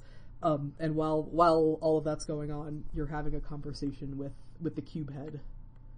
Yeah. And this is the one that, like, the narrator says, like, Coda told me that this made him feel calm or something like that. There's something to that effect? Yeah, I know that Coda really liked this game. Of all his work, actually, this was the one that he called me up to ask to come over to look at it. This was during a period of a few months where he was grossly happy all the time, just walked around with a constant smile on his face. I'm glad he made this. I'm glad he found some peace. Yeah, okay, so the calmness is the narrator's interpretation. Yeah. So and we learn later on in a future level that this game loops forever. Mm-hmm. Like, this game is supposed to just continue on, and you never get out of doing chores. You're just always doing chores. Yeah, and there's another bit of dialogue that sort of goes back into that, where the narrator likens this to sort of a like a macro version of the door puzzle, where you've got a door on either end, and you sort of sit in the space between the doors for a while before moving on. Yeah, the narrator is fixated on this idea of the blank space between the doors having a particular meaning. Yeah. Which it's a necessary space. You can't have the puzzle if you don't have a space there to get trapped in. Yeah. And also, like, mechanically the door puzzle does force you for, 3 seconds to stay in that space before you can move on. So it's like the narrator sees that as like a forced period of reflection. Yeah. Which I think is just like an which looks like it would be more of just an artifact of the mechanics. Yeah, that was one of the things that most made me go like, I think you're reading too much into this. I think you're reading too much as well, but like, I think it comes from the mechanic, but it serves as a pause. Yeah. It does serve as a pause, but I still think the narrator is putting more emphasis on it than it deserves. I mean, yeah, maybe. Yeah, I guess there are some references to the dark space, like in dialogue, like with the box heads. It's like when you're trying to tell them how to solve the puzzle, it's like, well, what do we do? Well, you just have to stay in that space for a little while. It's not that bad. It's fine, I promise. You'll get used to it. You'll come to like it. But then also in this one, hang on, where does it say? You can't stay in the dark space for too long. You have to keep moving. It's how you stay alive, which is the whole point of the puzzle doors, right? Sooner or later, you have to pick up and move. I really thought that was the point of it. Yeah, except that's not the point of this game, because we learned that originally this game doesn't end. You just do chores forever. Exactly. I like this one, though. You have a nice little conversation. I assume that the idea is that the door is always there, even though the game never ends. Yeah, I assume that the further door probably existed but was always closed. If I were making this as a game of futility, that's what I would do.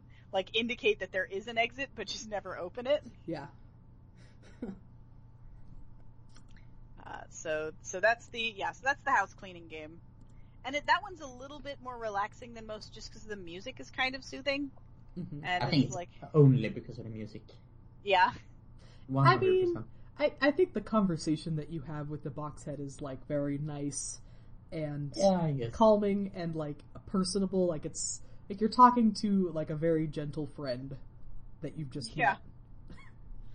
Yeah, and the music especially contrasts with a lot of the other music in this game, which is like a little like off-putting and discordant, or like kind of eerie and like ominous and open-ended. So like having something that feels a little bit calmer and more relaxing is a bit of a relief, for sure. Mm-hmm. I wrote down in my notes. So are either of you familiar with the website doesthedogdie.com? Yes. I can't remember if we brought it up on this podcast before, but there's a website called Does the Dog Die, which is a database where you look up movies and it just tells you the fate of the animals in the movies, like whether the dog gets killed or not. So in case you were worried and didn't want the dog to die, like you can just say like, okay, the dog dies in this movie, I'm not going to watch it. Or like, okay, the dog is okay, so I don't have to worry. I really think there needs to be a corresponding one for games that is aretherejump-scares.com. Because so much of this game, I was so tense waiting for something to jump out, or like, you know, waiting to come around a corner and to come face to face with like an enormous face staring at me or some shit like that. Yeah. And I'm like, I really, really want to know if there are jump scares in this game so I can just like calm the fuck down if there aren't. Yeah, I think the closest we get to jump scares is in like the theater one, which is not the next one, but the one after that. Yeah, I mean, there's also in the tower. There's like when you first encounter the invisible labyrinth. Oh yeah, that's true. Is a little bit of a jump scare. It's not like a major jump scare, but yeah, like there are not like big explicit jump scares. There are just like a couple of sudden moments. Yeah. So. Which, phew. But this was like the one level where I like calmed down a little bit and didn't as much worry about that because the music was so nice. Yeah.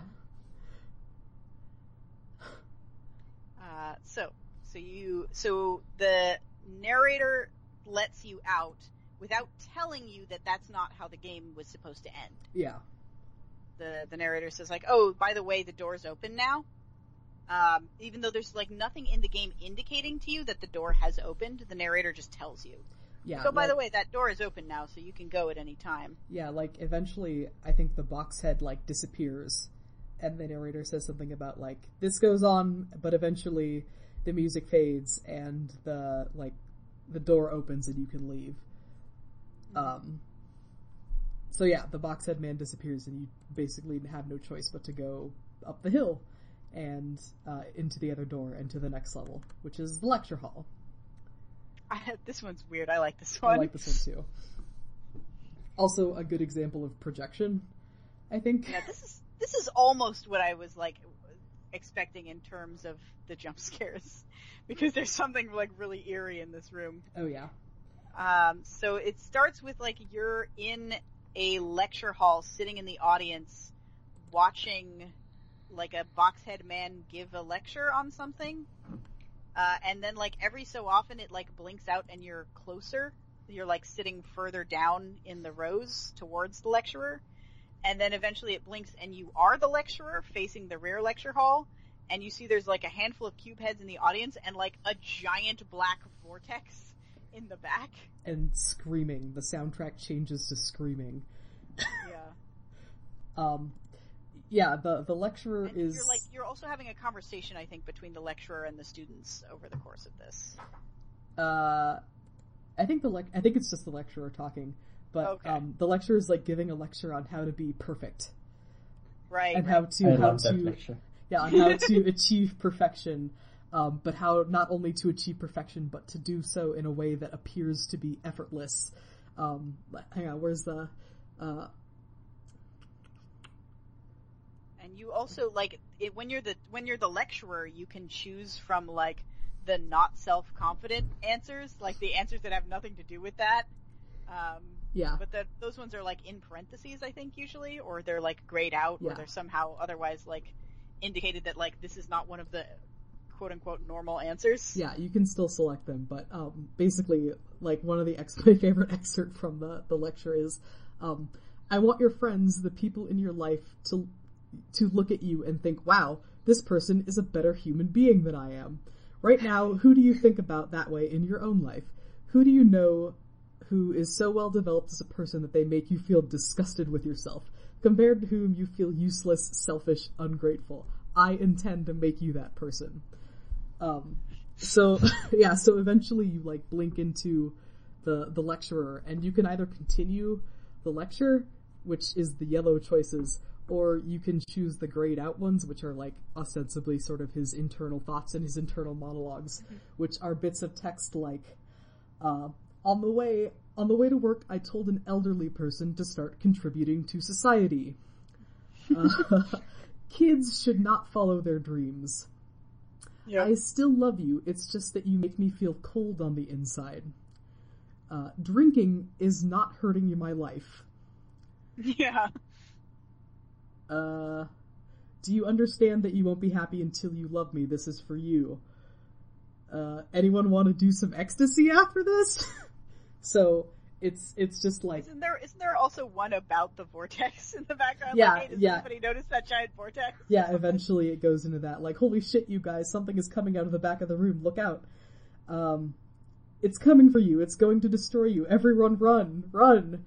And the narrator says something about how, like, once you blink into the narrator, you see that everyone is just as bigoted and insecure as you are. And I'm like, that sounds like some more projection. Yeah. I don't know about you. I don't think I would ever tell an elderly person to start contributing to society, but that's just... Maybe not, but I would sort of... You would... Sure, it's a projection, but you would it's... think it? No, I get that. It's the go-to projection. Yeah. Right? It's the hyperbole to make it sink in. Yeah. Yeah, I wonder if, I don't know, some of that sounds more like the narrator than like things that we've heard from Coda.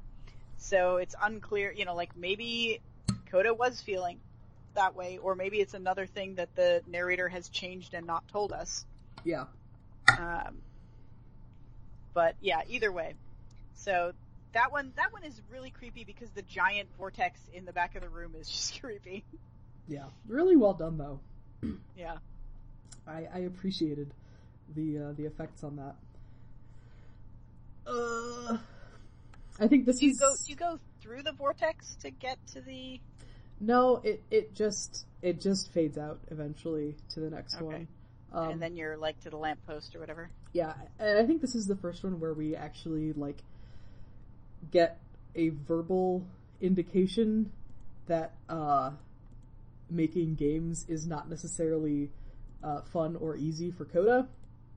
Mm-hmm. Sort of from the narration about perfection being effortless, and then some of the like grayed out text, Mm-hmm. which is sort of despairing in some cases. But again, we don't know if that's actually Coda or Yeah, not. there's also been some interesting stuff along those lines, like in the telephone conversation one, Mm-hmm. where like one of the options of like how to get out of the prison is you just have to be sincere, and the person's Mhm. like, be sincere? How do I do that? Like, what does that even mean? Yeah. Okay, so the next one is the theater. Okay, I'm waiting on the spaceship one because I feel like that's coming up soon. The other spaceship one, Yeah, the bridge one. I think that is the next one. Okay, but first is the theater. So there's a big theater. You go onto the stage, and the spotlight turns on. This is not the one where you have the gun yet. This is like you have to run around doing some weird stuff on stage, like Yeah. trying to talk to someone who's on the couch or whatever. Yeah, basically the like in-game text comes up and says like, okay, in this production you're gonna play me, and this other person is an animal photographer, and you've always wanted to be an animal photographer, so you're gonna go up and try to talk to her. And every time you go up and try to talk to her, the in-game text like interrupts you and says like, no, you're doing it all wrong. Don't you understand how important this is to me? Like, stop screwing it up. This is my only chance. Yeah, like this isn't how I went at all, and like that's not what I would say, and you know, it's like that the narrator is arguing with you, narrator of this particular game, not Davey narrator. Yeah. This is so confusing. Yeah. Yeah. I know. So eventually the text tells you like, here, try something for me. Try stepping back from the stage. And you look back, and where there was like the back curtains, it's just a long, empty corridor that seems to go on forever. And so you start walking in that direction, and just as you walk, a series of prison bars like slams shut behind you until you've been and walking. It's a very and walking. uncomfortable noise. Yeah, it is. It's loud and surprising the first time. And you just keep walking, and Davey narrator starts talking over it, and by the time you get out, there's like, I don't know, 10 or 15 or probably more like layers of bars between yourself and the stage, and Davey narrator interprets this as like, I think that Coda saw the solution to his social anxiety as withdrawing from the world, and that's really super unhealthy, and I wish I could have like helped him and talked to him, because I felt like his games were trying to invite me to connect with him. Yeah. This isn't where the crying woman appears, is it? No. No, that's I think later. I think that was one of the prison games. I went and replayed the prison No, it's games. not one of the prison games. To find out, but yeah, it's not. it's- It's a revisit of the prison game that comes Yeah, later. it's a callback. Is it in... I think it might be an island then. Maybe. That Yeah. sounds like it could be. Okay, yeah. Right, so you're like locked up behind like 10 layers of prison bars or whatever. And then the game ends. And then's the bridge one, where you're on like the bridge of a starship and there's a giant door flying towards you. Oh no! Yeah, this one is great. And you have to figure out what to do to get, to like, you have to, there's a bunch of people on the bridge, and the game says like, this is like supposed to be a ship where everyone is blind, so you should play this game with your eyes closed, but there's no way to play it with your eyes closed. Yeah. So the narrator says like, you may have guessed, like, just open your eyes. Like, you're not going to do this with your eyes closed. So you have to, like, go through and trying to talk to someone and find a way to stop the giant door that's hurtling towards the ship. And every so often, like, the door actually reaches the ship and it, like, crashes into it and, like, everyone dies and then the game restarts. And I assume the game is actually solvable, and I just failed to solve it the first few times, because eventually the narrator just tells you what to do if you fail to solve it for long enough. Yeah, you can do it before then. Okay. There's a cube person that tells you. That on the lower floor? No, on the upper floor. Yeah, but, like, I didn't know that you could get to the upper floor. Yeah. Until, like, after I died quite a few times, the narrator was like, in case you haven't noticed, like, there are some elevators on the side of this space, and you can use them to get up to to this overwalk, like a catwalk type area, and talk to the person who's there, and that will, like, finish the game. Mm-hmm. So you do that, and I forget what the cube person says. It's something vaguely. He tells you to be sincere. Oh, Yeah. just like tell the truth. And I think the dialogue that you go through is like, this is difficult, and I feel like I'm running out of ideas, and I don't know if I can keep doing this. To which the narrator is like, I'm really concerned about Coda, like, because he's never been this forward about about how he feels and about how difficult this is for him. And I think he talks about how, like, Coda, like, he tried to bring it up and Coda just, like, deflected, and he felt like that was a further cry for help, like, he needs me. Yeah. So, yes. Get out so you don't get killed by the giant door. Yeah, I think... Why are giant versions of regular things just so scary? I don't understand why they're just... This game is very good at making things just vaguely disconcerting. Yeah. Like, isn't it like the idea of a person knows how something is supposed to be, and when it's not that way, you it's a become sort of uncanny valley kind of expectations thing. Counterpoint, Clifford the big red dog. Not scary. No. It probably would be in real life. That's true. Depends on how well trained he was. Yeah, I don't remember exactly how this. I think this one eventually just fades out. Like after you go through the dialogue, I think. Yeah, I mean, all I believe so. you end with a lamppost of some kind, so I'm sure there is a lamppost somewhere. The box head man you have to talk to is standing by a lamppost. Oh, is he? Yeah. Okay. I see it in a screenshot. There's also this is not the first time it appears, but it's a time in particular that I remember having noticed it. A lot of these games have a series of 3 dots on the wall. Yeah. And like the narrator never comments on the 3 dots, even though it's like a recurring motif that you see in multiple games. He does. Well, he does. He hasn't yet. He hasn't yet. Yeah. Yeah. I think so. I remember. Hang on. Actually, let me look. What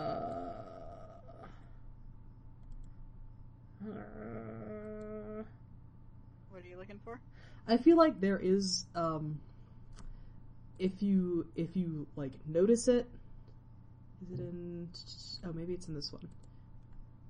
I feel like if you notice it at some point, and, like, walk up to it, the narrator will mention it and say something like, yeah, these dots appear in a lot of games, but I don't know what they mean, and Coda never told me. But I can't find which one... Okay, I noticed the dots, but I must not have triggered whatever that text is. Yeah, I didn't this time. I remember triggering it, like, a long time ago when I played it, like, when it came out. But I didn't this time, so I don't know if it's, like, a little fiddly to trigger or not. Even though I did, like, if you do mention it at the end. Yeah. He for sure brings it up in the final level. Okay, so once we get out of the spaceship, is that islands next? Yes. So there's like a bunch of these like this like misty white space with this floating island, and I think you have to like answer a question in order to get the next island to appear. Is that right? I think so. Yeah. Yeah, and then you just walk from island to island, and at the end of the islands is a door puzzle. You like part of the conversation you're having in answering these questions is you're telling someone that you'll like help. They'll help you find quote unquote the machine that has stopped working if you help them get past this door puzzle. So you're like, yeah, no, I can absolutely help you get past the door puzzle. So you go through these islands. You hear a lot of like story about how the machine has stopped working, and how it, like you need to find the machine and make it work again. And then you get to the door puzzle and you do the door puzzle, and on the other side of the door puzzle is like a big room with like text on the walls. I forget if it's text from earlier in the game. I think it is. Yeah, I think it is as well. And just like every so often, like it's a confined space, and every so often the walls sort of get pushed back as though they're being bulldozed through, but there's only more of the same walls behind them every time. Mm-hmm. And then I think that's the end of that game. Yeah, the way like the person you're talking to, the sort of disembodied voice, which appears through text, says that like this is how you break down the walls. You just have to keep saying that making games is easy. So like it's a series of like, oh, this is so easy, and I feel so energized when I make games, and it's constantly effortless. And then as it goes on, it's like the dialogue choices become like, this isn't true though. I feel terrible saying this. This is only making me feel worse. Why are you making me do this? I feel physically ill. Like, yeah, stop making me do this. Yeah. Yeah. And then when you finally break down the last wall, there's a prison, a redux of the prison game prisons, and a lamppost next to it. And inside of the prison is like the only non-box head figure we see, and it's a woman crying. And then the game fades like out. She's like hunched over, and she's like sobbing, and the sobbing is like echoing as like the all-encompassing sound. Mm-hmm. And then it's all of a sudden it like fades out. And I wanted to get closer to see more detail in the figure, but it's hard to, like, you don't have a lot of time to do so. Yeah, you don't have a lot of time, and like her face is sort of buried in her hands, and there's bars between you and her. So yeah, she's in the prison. She's in the prison game prison. The room with the furniture with the bars. Yeah. Which is a pretty cozy prison, all things considered. Yeah. And like it is starting to feel like you can feel like the narrator's tension feels pretty honest at this point, because it feels like a really tense, despairing sort of game. Yeah. In that, I don't know, it's pretty bleak. Yeah. But there's also like beyond the concern, I got a sense of what is the word, like betrayal. Like, I can't believe that he would be like thinking about stopping game development because I need him to keep making games. Yeah. So there's a little bit of both. Then the next one is Machine. Yeah. So this is a continuation of the previous one, sort of, in that they've captured the machine that the protagonist was looking for in the last one, and you have to go interrogate it. And there's like a crowd of Cubehead press that are like pelting you with questions as you go towards the interrogation room. And they refer to you as female. They all say like, ma'am, over here, like, hey, like, hey, please answer my question. And so you go through the press into like a single silent room where there's like, it basically looks like a giant car engine, more or less. Mm-hmm. Like big machine sitting there, and you try and talk to it about how like, we needed you, like, you, like, were the hopes and dreams of everyone, and then you stopped working, like, do you understand what you've done? And it's an inanimate box, so it just sits there, and you're like, we demand that you apologize to all these people that you've disappointed. It's like, well, if you're not gonna do it, then I'll have to do it on your behalf. And then you go out and you address the press, as that other game idea said from the room, you address the press and have to explain to them that, like, the machine is not going to help us. We must go forth on our own. Yeah. Also, I think worth noting is that I think one of the dialogues says that the machine calls itself Coda. Yeah. So, read into that however much you want to. I mean, that was pretty clear, right? Yeah. Yeah, I mean, it can be assumed that this is Coda talking about, like, how, like, you know... How he doesn't want to make games. How he doesn't want to make games, and how, like, he feels like the narrator is trying to force him into the scenario of making games. Yeah. And then, interestingly, I think This is already where it starts to be, like, the narrator keeps mentioning, like, oh, it was, like, 5 months since his last game, and then it was 6 months since his last game. And, yeah, so, like, the time between games is getting longer and longer at this point. Mm-hmm. And then, I think after you talk to the press, you go back to the machine, and you say, well, you're not gonna do what I ask, so I have to destroy you. So then, like, you spend a bunch of time shooting the machine, and then you get a gun. Yeah, you get the gun. You get the from gun back. First spaceship game, and it's got infinite ammo this time, and it then, like, teleports you to other levels that you've previously seen. Like, I think it starts in the theater, and you shoot the gun, and the gun just, like, blasts away parts of the geometry, leaving behind, like, big white spaces, and you basically, like, erase the games. Yeah, all the previous games, you just shoot them to hell. Sorry, I'm looking at the wiki. Okay, so then you teleport back to the machine, and the machine tells you to drop your weapon, and then you shoot the machine, and the machine starts, like, smoking and sparking, and then the level ends. Mm-hmm. Yeah, so pretty clear, but it seems like the narrator is interpreting the player figure as Coda instead of interpreting the machine as Coda. Yeah. Like, why is he destroying all of his old work? And isn't it he interprets both of them to be Coda? I mean, maybe, yeah. Like, that Coda would have a conversation with himself? Yeah, and, like, tear down his own work. Where, in retrospect, it seems pretty clear that, like, that he's trying to have a conversation with Davey, with the narrator, and, like, hey, this is what you're doing to me, this is what this feels like. Yeah. Is that clear? It seems clear to me now. It wasn't clear to me at the time I was playing it, but, like, looking at it from the perspective of, like, post-final level, it seems like that would be a very fair and reasonable reading. It's hey, you're demanding all this stuff of me.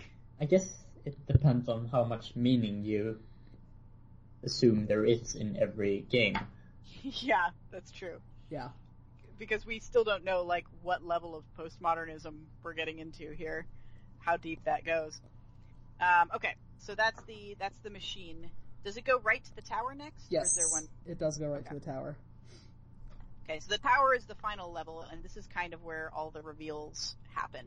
Yeah, it's funny because, like, at the beginning the narrator says, like, you know, up until now I'd always thought that each of Coda's games had something meaningful to say, but this one doesn't feel meaningful. It feels cold and deliberately distant, which is funny because... It's the one with the most obvious meaning. Like, because that... Literally the writing is on the wall. Yeah. So this game is like a huge, like, cavernous interior of a big, like, black tower with sort of like these red grates, and you just kind of traverse the tower. I think this level looks totally dope. Yeah, it's scary. It's, like, rad and scary. Yeah, It looks like a level from Quake. yeah. It Yeah, so reminds. you keep climbing up, and it's just like very sterile and eerie the whole time. Yeah. So the first thing you get to is the invisible maze, which is just a big flat plate, and you start walking forward, and eventually you hit an invisible wall, which teleports There's like you back to the beginning of the gate or of the maze portion while flashing red and making a really unpleasant sound. Yeah. Not fun. Yeah. And once again, the narrator says, like, whenever you're ready, hit spacebar, and I'll just build a ramp over this maze so you don't have to do it. And it's you guys have noticed, I'm sure, that the panels for the bridge that he builds over it are from the Stanley Parable. Yeah, it's the orange unfinished wall tile. Like, I think that's like default Source Engine. Okay. Like tile set for prototyping. He makes a lot of use of that in the Stanley Parable whenever he's talking about something being like unfinished or like behind the scenes. Mm-hmm. So I thought that was kind of cute. Yeah. But yeah, it would make sense if that's a Source Engine thing. Yeah. So then the next thing you come to is the combination lock, where there's a giant like set of, it's like a 7-digit number, I think. 6. And it's 6-digit number, and it's you just have to sit here and guess until you get the correct 6-digit number. Okay. Here we go. This is the key that you get in another game that unlocks a door in this game. Devil Tower Star are cards from the tarot, the 15th, 16th, and 17th cards in the tarot deck. The code is 151617. Ah, nice. Yeah. So, good job. I would have never been clever enough to figure that out. So if you were paying incredibly close attention and no tarot stuff, you could maybe have solved this without brute forcing it. Clearly the narrator did not know that. He didn't mention it. This would have been really cool, but all of this is like meaningless because of next room. Yeah. It's literally impossible to get out of. Then you go into a blank room, and the narrator's like, even if you brute forced your way through the last 2 puzzles, like, you get here and there's literally nothing to do. And like, I don't understand why like Coda was shutting me out like this. Like, this was not fair. Like, I really, like, all he had to do was reach out. I really like desperately needed to help him, and he's like, I need to fix the problem, and he's making me feel like like I'm a loser, like I can't fix the problem, and I have to fix the problem. And it's like the narrator is losing it a little bit. Okay, so here's an Easter egg. In the game files, the impossible door has an entity name of impossible _ if the player is retarded. What this means is up to debate, but it would seem to indicate that there actually is a solution to be found even with narration turned off. So maybe, I don't know, if there actually would be a solution. Because you can play these games without the narration turned on, which I think defaults them to, like, you would have to wait an hour in prison, you would have to solve the maze yourself, you would have to brute force the code puzzle. I didn't realize that was an option. Or know the tarot. Yeah, or know the tarot. I've never played it. I didn't actually realize that was an option. So I don't know, the wiki doesn't say anything about there being an actual about what the solution the solution would actually be. Yeah. So that's sorry, I feel like I have to point out all the Easter eggs since I already started doing that, so. Yeah, no, that's fair. I wonder if you'd like rename it like Possible Door or something like that. Yeah. Okay, yeah, so Davey says like, it has that rant about like, I really needed to like be able to fix the problem, and he just like wasn't letting me in, and he wouldn't let me try and fix him. And then he says, but I can open this door for you, so let's do that. And then he opens the door, because supposedly the switch is on the other side of the door. Mm-hmm. Maybe there's like an invisible switch and you just have to do the standard door puzzle. Yeah, maybe. So you go through the door, and does that take you directly into the museum? I believe so. Yeah. So then the next part is a museum where there's a bunch of walls with words written on them that are like carefully cordoned off and presented as like works of art, and they are speaking directly like from Coda to the narrator.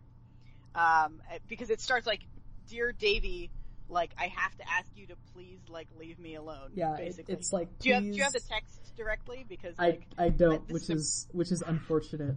Thanks. Because the text of this is super important. Yeah, I think the first one is like, "Davy, thank you for taking an interest in my games, but I have to ask you to please not speak with me again." And then it goes please into stop contacting me. Yeah, and then it goes into like, you know, you showed my games to people without my consent. Stop adding lampposts to my games. I feel physically ill when I'm with you. So just extremely terrible indictments of the narrator's character. Yeah, you make me feel physically ill. Like at some point, maybe I did start putting solutions into some of these games because I knew, like, because I was like buying into what you were doing, but like I can't keep doing this. Please stop putting lampposts in my game, which I think is hilarious because that's one of the most that's one of the things that the narrator ascribes as super important. So about the comment made me feel physically ill. This is a direct quote from when David was like suffering from depression and made by his roommate about him. Oh, interesting. Huh. Because he was feeling like he started treating everyone really badly. Oh, interesting. Yeah. So I'm sure this game has a lot of meaning to Davy that like I don't even feel comfortable approaching in terms of like trying to interpret what it is because it like it's precisely really because of what the game stuff. says. Yeah, and the game is all about like how you shouldn't try and read too personally into stuff that's like not yours. I feel like there was one other like relevant wall. There's one that was really important to me, as considering that I throughout the whole thing identified way more with Coda than with the narrator, and that was like something to the effect of like, I know a lot of my games seem really dire and dark, but highs and lows are just part of the creative process. Yeah, and it says like my lack of games lately is not because I'm depressed. This is just a natural part of the process, and the fact that you think this makes me somehow like broken in some way says more about you than it says about me. Yeah, is what the thing says. Yes. Meanwhile, the narration is like, the narrator starts talking about how he like apologizes and how he feels terrible, but at the same time says, "Please, will you start making games again?"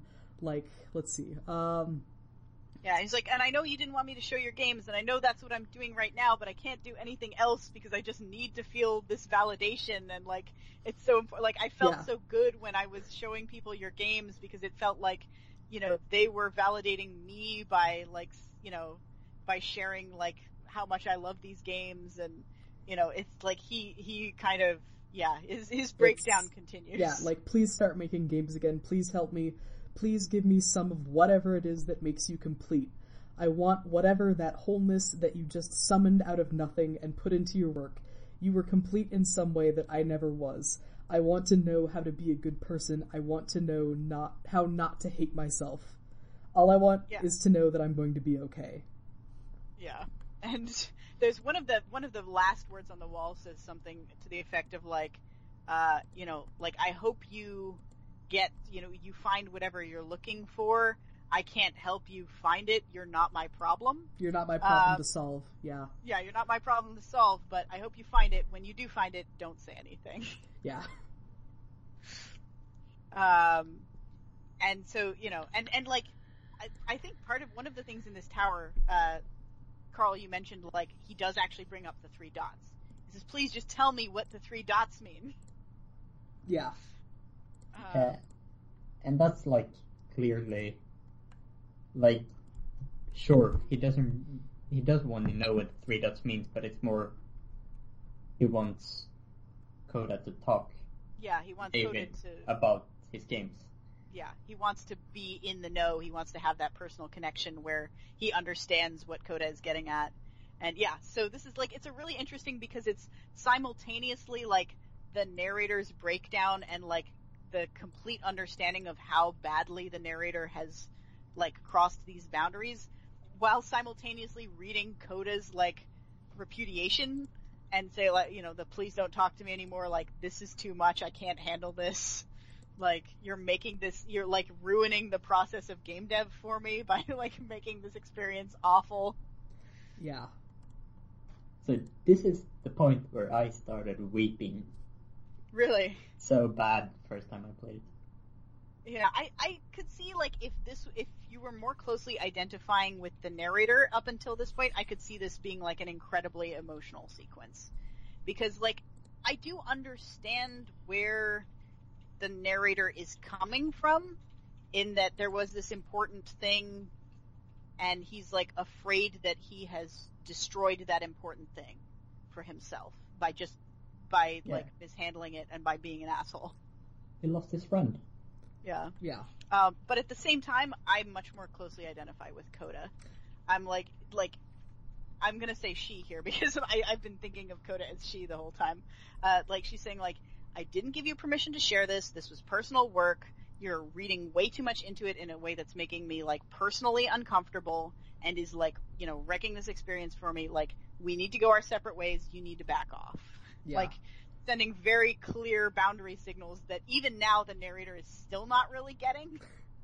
Or is at least like outright ignoring. Yeah. Yeah. And from my side, it's like I know that when I am in a dark place, I am a bitch to deal with because I don't want to deal with anybody. But because of that, I also know how to deal with people who are like me. And the thing is, you don't try to help us until we are ready to be helped. You just sit there quietly and offer silent support, which is like the exact opposite of the narrator sort of taking it upon himself to try to help Coda by like quote unquote fix the problem. Yeah, fix the problem. Says. And the reading super deep into like dark themes in the games. It's like sometimes it's just helpful to get that on paper. It doesn't have to mean anything beyond this is how I feel and this is how I am like providing therapy to myself. Yeah. So I'm really, I don't want to make presumptions because like we're looking in, and if we accept like these two people have like a close relationship to each other to some degree, then like Davey's gonna know Coda much better than I would. If you presume that relationship.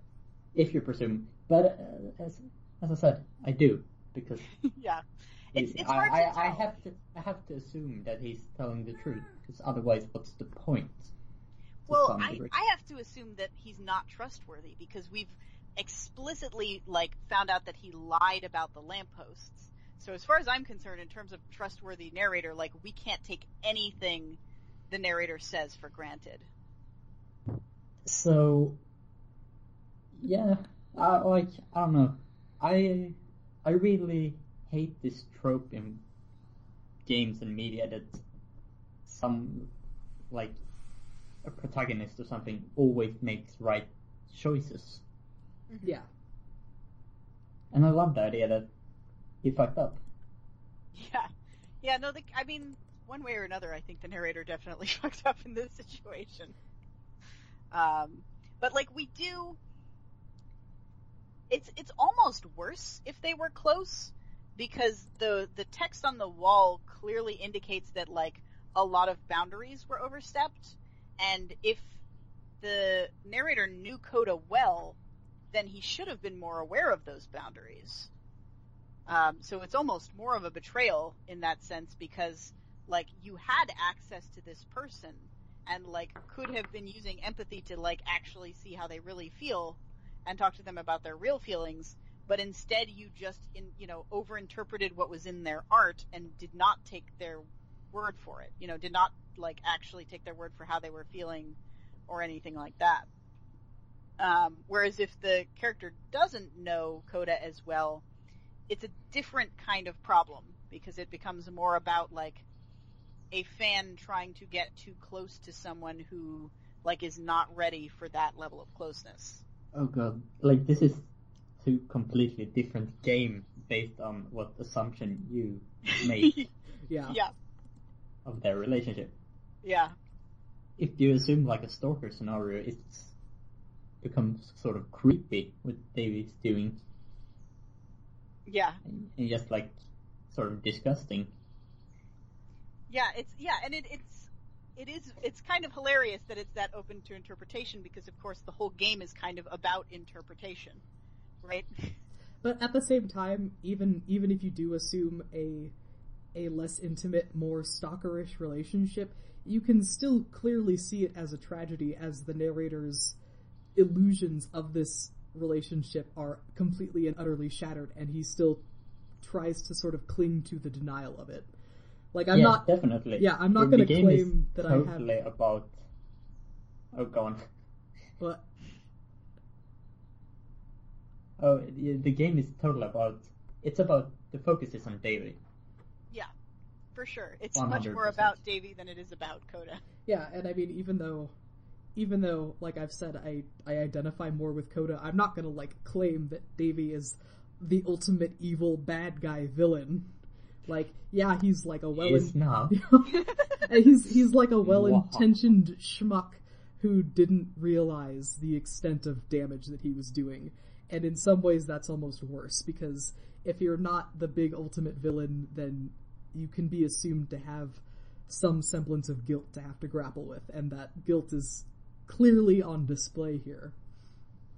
And I actually think that, like, again, in either case, the problem that narrator Davy displays is a very common problem in, like, the gamer community, which is this sort of lack of empathy for others, this, like, refusal to try and think of things, like, try and put yourself in the shoes of the other person and actually think of them as a real person who has a real life outside of, this world of games. It's like, whether that's, demanding that devs implement a feature that you really want, or like harassing someone who like gave a game a review that you didn't like all of these are forms of erasing the personhood of the sometimes even someone who created something that you really love or care about.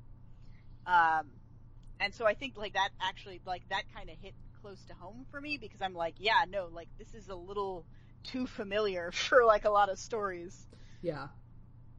And I mean, even beyond like actual development, this also goes into like Twitch streamers, for example.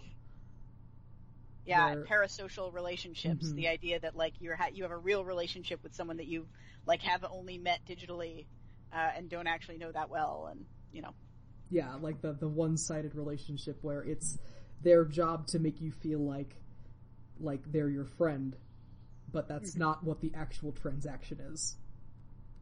Yeah. So it's cool. And then so at the end, like, so you get to the end of this, the tower, and then you get to the epilogue, which is just a thing where it's just a very long corridor through a bunch of different landscapes, that you just, like, pretty early on in the process, the narrator just pieces out. He's like, I have to, like, go and think about this, because, like, clearly, like, I'm, like, I need to, this needs to be something I deal with, basically, personally, and just, like, stops narrating. Yeah. Also, the implication, I think, is that this level, because the narrator tells you that the previous level is the last one that Coda ever made, so it's like, is the implication that this one was made by the narrator? Or is this just like a null space? I was under the implication that the game was made earlier, he just didn't show it Oh, that could be an option too. Mm. Yeah. Yeah, it's unclear like what the like who made the last level or what the genesis of it is, or like where it fits in diegetically. But you go through all of these spaces. Sidebar: you start in a train station, and it reminded me a lot of the train station from that prequel game for the whatever the game is, the one we played. Norwood Suites. Yeah, Norwood Suites. Oh, yeah. The What's it called? prequel train station game. Off peak. Off Peak. Off Peak. Yeah, it felt a lot like the train station from Off Peak. Yeah. Which was kind of hilarious because that is also like a very auteur and hard to interpret game. Yeah. Also, like, I'm 100% stealing that train idea, where you go in one end of the train and you go out in the next, and you're in a different place. Yeah. Which To interface did that? implicate where you're moving. Yeah, the Secret of Mana did that. The game, one of the games I just finished for my stream, where you go into a map, and then while you're in the carts, there's an animated texture behind the windows of the train moving, and then you get out on what is clearly the other end of the same map, but is supposed to be a different area.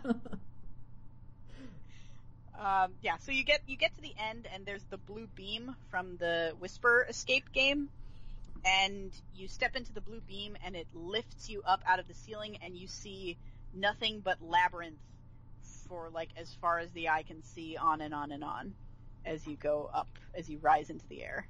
I like that. I remember back when I played this when it had just come out, I actually screen capped that and used it as my desktop background for a while. I could see that. And it's, it has a lot of resonance. You can probably interpret it a bunch of ways, in relation to the rest of the game. I kind of interpreted it as, the unknowability of other people, right? We are all infinite labyrinths, in a way. Yeah. Because you can never really fully understand someone who's not yourself. Even yourself is sometimes hard to understand. Yeah. I mean, it was a very cathartic move, ending. But Yeah. But it doesn't mean anything. Exactly. Yeah. So this is a great segue into postmodernism. It's a big build up to something that's just fizzles out. But it feels right, though, right? Even though it doesn't necessarily mean anything, the fact that it's a callback to one of the first levels, but with infinite more complexity, feels correct. And so I want to talk about this game in relationship to postmodernism. So postmodernism, as I understand it from my college study of the novel class, focuses a lot around the idea of the existence of symbols without any meaning behind them. So the idea of something that seems grand and symbolic and meaningful, but does not in fact have a deeper meaning behind it. And you could interpret a lot of this through those lenses, right? If you interpret Coda as just messing around, making these games, then this is kind of, and not really trying to say anything, but just being a little bit pretentious and joking around. Then this is the ultimate postmodern game, right? Because there's all these symbols everywhere with no meaning behind them, and then there's the narrator frantically trying to divine meaning from it. So I have a question. Do you mean Coda's games, or do you mean the Coda's Beginner's games. Guide? Okay, yeah. Yeah. So yeah, Coda's games as just being messing around and not actually trying to have any of this meaning that the narrator imposes upon them. That's funny because the other big thing that I know about postmodernism. It's funny because it's we've both taken classes that deal with postmodernism, but I can't define it super well. I don't know if you really can either. But yeah, no, it's hard to define, and it's defined differently in a lot of contexts. Yeah, and the definition that I think about most when I think about postmodernism is recontextualization of prior works, which also works in this ending. Yeah. Is the recontextualization of the accidental bug that you get from Escape from Whisper, reused as an intentional ending with possibly a big grand meaning, but also possibly maybe not. Yeah, and there's a lot of recontextualization that happens overall in this game because you've got like, Davy's narration that you then realize comes from a completely different perspective than you thought when you get to the end. And there's the idea of like Davy taking Coda's games and changing them in some way to try and make them more meaningful. So I sort of thought recontextualizing was like recontextualizing modernism, which sort of doesn't make this. I don't know enough about modernism. Isn't modernism? I might be wrong, but I thought it was like the idea of like a grand meaning behind everything. Yeah, and I do think that works here. Like the idea of like postmodernism is undermining that, right? Mm-hmm. I guess. So probably modernism is grand meaning, and postmodernism is like that grand meaning was sort of a lie. Surprise! Just kidding. Yeah, is postmodernism. Yeah, what you thought was true is not actually true, and this game works does that on multiple levels. Like it's a very good like postmodernist game, which is kind of hilarious because it's a game about literally not trying to overinterpret things. Yeah. And let me tell you, that is what I'm here for. Yeah, we are entirely here about. We are entirely here to overanalyze this game. So let me go through my notes and see if there's anything we missed. I think we covered most of it as we've been talking about stuff. The difficulty of criticizing a work about criticism. Postmodernism we talked about. AreThereJumpScares.com. There was one thing I noticed, which I super, super appreciated, which is just a nice little polish thing. The narration seamlessly changes between the control screen you're using. Because I started off using mouse and keyboard, but it made me sit too close to the computer and I was getting really nauseous. The first time I played this, by the way, I played it like first thing in the morning on a mostly empty stomach, and I got really sick. Oh no. I was like really badly sick. But then after that, I'm like, okay, I need to sit further away from the screen. I need to drink ginger ale. And I did those things and it was okay. But when I was playing mouse and keyboard, the character says like, click on this thing to make this happen, the narrator. And then I switched to gamepad and like the next thing is like, press the use key on your gamepad to make this thing happen. I'm like, seamless. Didn't have to restart the game. Didn't have to do anything. It just adapted to like understanding which control scheme I was using. And I'm like, that's good. Yeah. So nice. Such a nice little polish. Good on you. Good game designer. Yeah. We talked about the gender conspiracy theory. I really like that conspiracy theory. I know it's very much like an overanalyzing this game sort of thing, which is why it feels almost like sacrilegious to even bring it up. But I felt really strongly like, is Coda supposed to be female? Yeah. And even if it is like an overanalyzing thing, it's nice that it was put in to make us conspire. Or to make us discuss the conspiracy. Like, it's good that it was there, even if it was just there as a red herring to make us talk about it. Because we did. Yep, we did. We sure did. Good job. Yeah, I think that's pretty much all I have. I have some stuff about, the relationship between artists and their art, and, artists and fans. And, but I think we kind of covered sort of, I think we kind of discussed that into the ground. Yeah. Artists are entitled, and their fans are even more so. Yeah, I think if we talk about that, we're just going to be giving our own opinions. Which we can do. I don't know if it'll necessarily, add a whole lot. But we can do that if we want. I mean, there's also something to be said for, a lot of times people interpreting a work find more meaning in the work than the artist originally intended. Yeah. That's a pretty common thing where someone's just look at all these, super amazing themes, and the artist is like, oh yeah, no, I totally intended that. Shifty eye. Dark Souls. Yeah.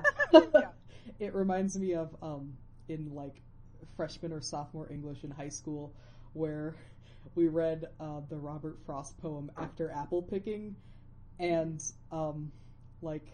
I think actually this poem is why I'm such a big stickler about artists' intent, because apparently Robert Frost had said, no, this is not a poem about death. And yet the textbook and my teacher both swore up and down that yes, this is a poem about death. And I was like, but you guys, he said, this is what he, you can say that you interpret it as being about death, but that does not mean concretely that this is a poem about death. And that teacher just in general did a whole lot of shit to piss me off. So I think that is I think that's a big reason as to why I'm so stubborn about it. But that's just I don't give a shit about artist intent. Oh, Carl. When I play a game, the game is not an artifact. It's me playing the game. Death of the author, baby! Well, that's the thing. I don't think you have to, entirely discount Death of the Author, but I also don't think that it's fair to say this is the interpretation and this is the only interpretation. Yeah. Yeah, there are definitely, there are readings that are more or less supportable by the text. Yeah. And it can be insightful to know what the author intended in case you missed some things that might be in the text. But if it's not in the interpretation should be based on the text and not based on what the author thought they were communicating, because maybe they failed to communicate that thing. Yeah, my point is the absolutism that really bothers me. Yeah, that's totally fair. So I guess the only other thing that I wanted to bring up was, can we think of other examples of aside from the Stanley Parable, of unreliable narrators in games and when that's been used effectively? Because I was super pleased. I don't often get a lot of fun literary tropes like unreliable narrators, and I'm always pleased to see them when they appear. Well, the big one, since Detroit Become Human just came out, this is appropriate. The big one is Heavy Rain, and I still haven't played that. I own a copy of that and have not played it.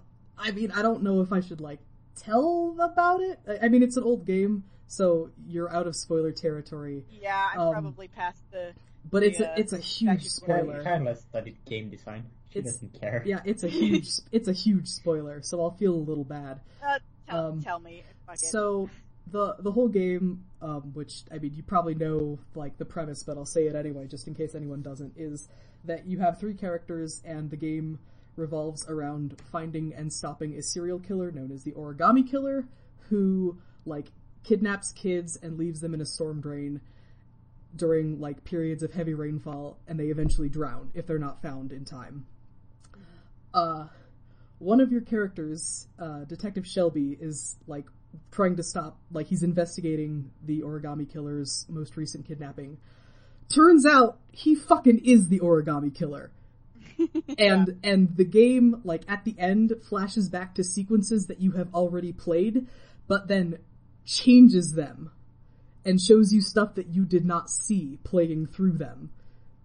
And it's the biggest bullshit. It's the biggest, worst, most bullshit unreliable narrator, because the entire time you are in control of the unreliable narrator, and the game just omits things and then shows them to you later as a big gotcha.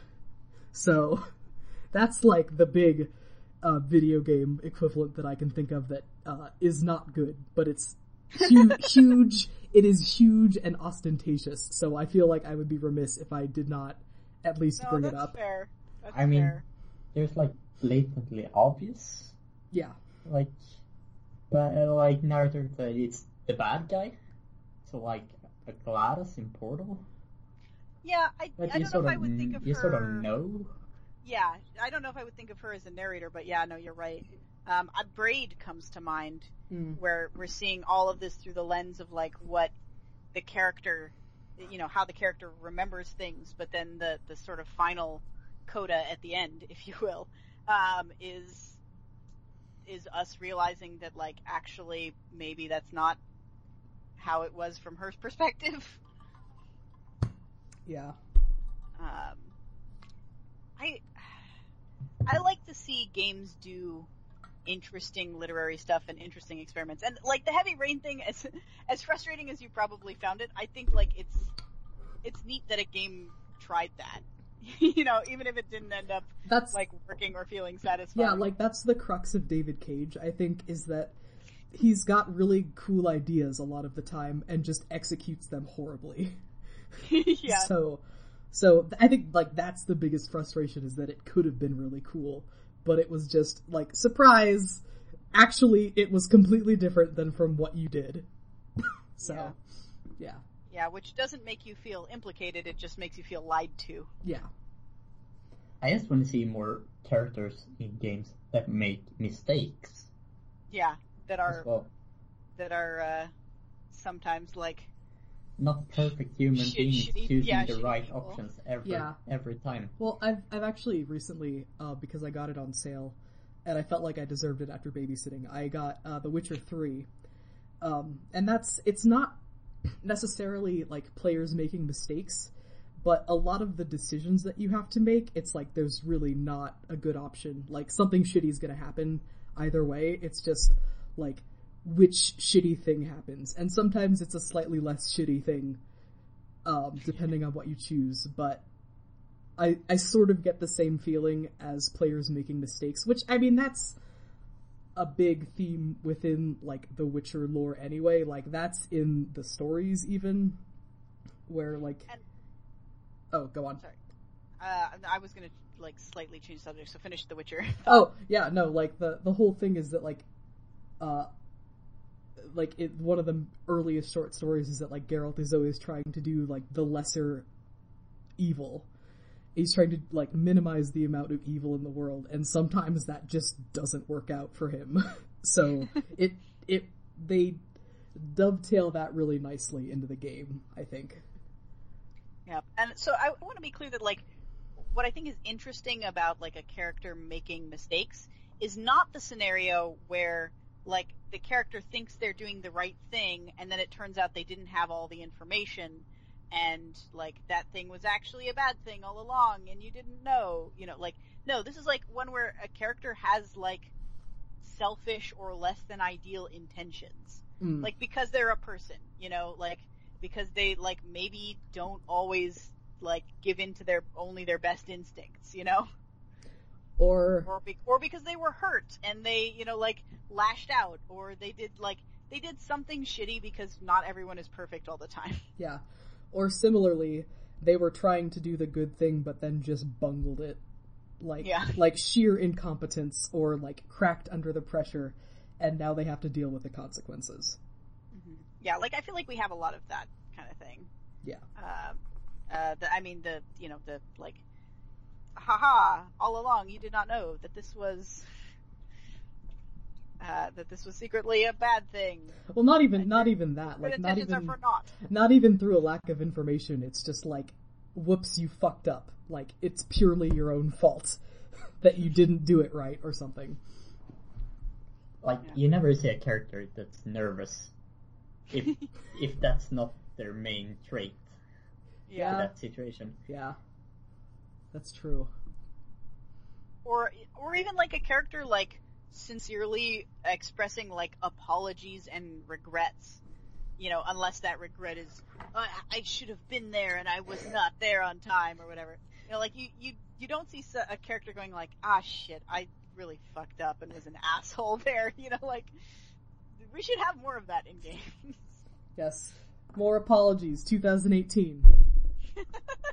Oh my god, yes. That would be a great. I would like that. Anyway, apologies for taking so long with this podcast. Let's talk about the next game. Unless you guys have any other closing thoughts. No. I'm done. Yeah, I'm done. I think it's fine. I think it's been a while since we've had a really long one, so. I like the really long For one. such a short game. Yeah. Well, we had a lot to say. Yeah. There's a lot to unpack. I think we did a pretty good job. I didn't think I was actually going to like this game as much as I did. When we started playing it, I'm like, okay, this is a game by, you know, the guy who made the Stanley Parable, and it's called The Beginner's Guide, so it's clearly going to be like a very meta kind of thing about games. So, like, maybe that'll be interesting, maybe it won't. I sort of like, gave it a vague, like, we'll see. But I ended up really enjoying it. I thought it, like, said some really powerful and interesting things, and there's a lot of different ways to interpret it, but they're all interesting. I think it was a good choice to go with the human side of game development, and to really explore that rather than maybe a more obvious mechanical route. Yeah, it was very cool. Anywho's, next game. Next game is, man. God, speaking of the human side of different game development. Yeah. Our next game is The Silver Case, which is a sort of, kind of visual novel adventure game hybrid thing from Grasshopper Manufacture. Written and designed by, Suda51, Goichi Suda. Your weird boy from Japan. The other one of your weird boys from Japan. Probably like your main weird boy from Japan, if you don't count Kojima, who is undeniably a weird boy from Japan, but also like the mainstream weird boy from Japan. Yeah.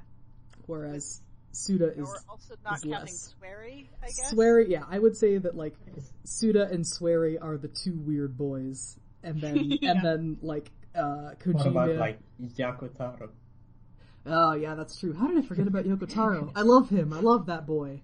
He's actually like maybe my favorite of okay, so those are that's like the trifecta, and Also, then Kojima is. What's the name of the guy who made like Katamari Damacy? He's also kind of. Oh yeah. Oh no, I can't remember his name. Starts with an M, I think, but I'll look it up. You introduce the Silver Case. Yes, come back to it. So the Silver Case is like a mystery thriller that was released in Japan, like, I want to say, well, actually I have the wiki up. Why am I trying to guess? Released in Japan in 1999, and then, did not come out in the United States, until it was localized and ported to PC, like, a couple years ago, I think. When was that? 2016. No, that was when it was teased. When was it released? Oh, okay, 2016. Later, just later in 2016. Even though, like, there was a DS version that was in development and was going to be ported, and that got axed, and I was really pissed about it, because I knew about this game even then, in, like, I don't know, 2007, 2008, like a decade ago, and I really wanted to play it, and I just never had the opportunity, until recently, when it finally made it to PC. Until now. So I played a little bit of this. It's definitely a Suda game, and it's definitely an early Suda game. I heard a ping from your computer. Are you still recording? That was not a ping from my computer. That was my cat knocking into something. That was my cat knocking into something. Okay.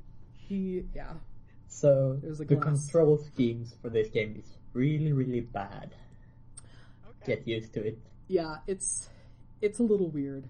I don't know if you can change it, because the PC version has some remastered options, so like you can play it in pretty much what was like an upscaled version of the original PlayStation game, but then there are some elements that have been overhauled. I think like UI has been overhauled. Some audio stuff, I think, like soundtrack. Oh possibly. yeah, they remade like all the audio. Yeah. So I don't know if any of that extends to the controls or not. If there's like an overhauled version of the control scheme.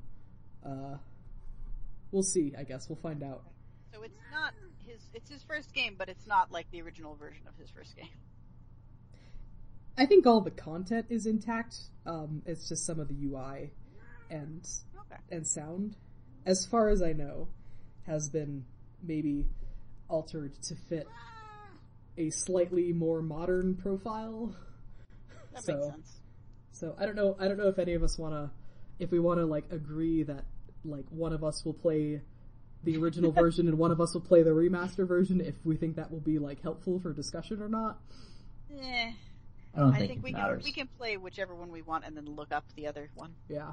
I'm gonna play the new one because I tend to enjoy things being improved. Yeah.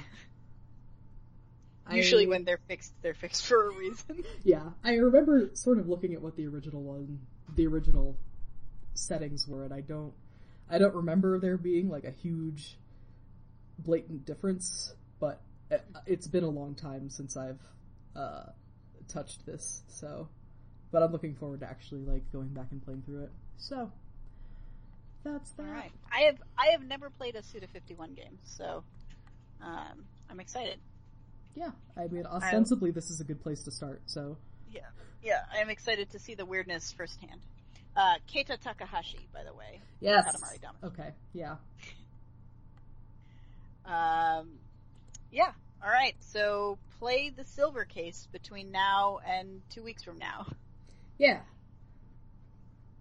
And then come talk to us about it, because we like talking with people. Yeah, if you're a diehard Suda fan, who can also play nice with criticism, come join us next time, because that would be cool. Yeah. Yeah. Alright. Outro? Outro. Yes. Plugs. Hello, I'm Kelso. You can find me on Twitter, at KTimebomb, at Kelso Timebomb. What the fuck am I thinking? At Kelso Timebomb. I'm conflating it with my other handle, at KTimebombArt, which is just like art tweets and stuff, which I have not made anything that I felt worthy of posting in a long time. So, you can go there or not. That's fine. And at Kelso Timebomb is for like shit posts and me talking about how good my Chinese food was last night. It was pretty good. I did see that one. Yeah, those pot stickers, man. Very nice. It's hard to be better than it's easy to underestimate the value of having a really good Chinese place nearby. Yeah. Should get Chinese tonight. Yeah, do it. It's good. I am at Kyla_go on Twitter. You can find me there and on my streams on Sunday mornings on Twitch, twitch.tv/CageTiger, spelled with a K. We just finished Lemmings, I guess. We just started Lemmings last time, but the version I have basically like crashes at level 30, and you just can't get past it. Oh. It's you can finish the level, like you can beat the level, and then it just reloads the same level. So either it only has 30 levels, or it's just broken. Which a lot of the reviews in the Microsoft Store like warned me that it was broken, so I'm not that surprised. It was free. I don't feel that much against them. That's fair. So I guess we're sort of done with Lemmings, and we're probably going to play maybe Star Fox 64 next week. Possibly Mega Man 2. We'll see what I can get a hold of. And yeah, so, come watch me stream Sunday mornings. Blind Let's Plays. Yeah, I'm at Skug3 on Twitter. I don't really post that much anymore. You're a busy boy. I'll post more, I promise. Skug More sheet posting. Yeah, more shit posting. That's what I like to hear. Skug is a rare beast, and you should feel lucky if you have a sighting. Mm-hmm. It's like a Bigfoot, but cuter, probably. we haven't actually ever seen Carl, so we don't know. Yeah, Carl is an extremely rare creature. He's like a unicorn. That's a nicer comparison than a Bigfoot. You are our unicorn. What the hell? You're our unicorn. It's time to end the podcast. Thank you for listening. We will see you next time. Bye. Bye.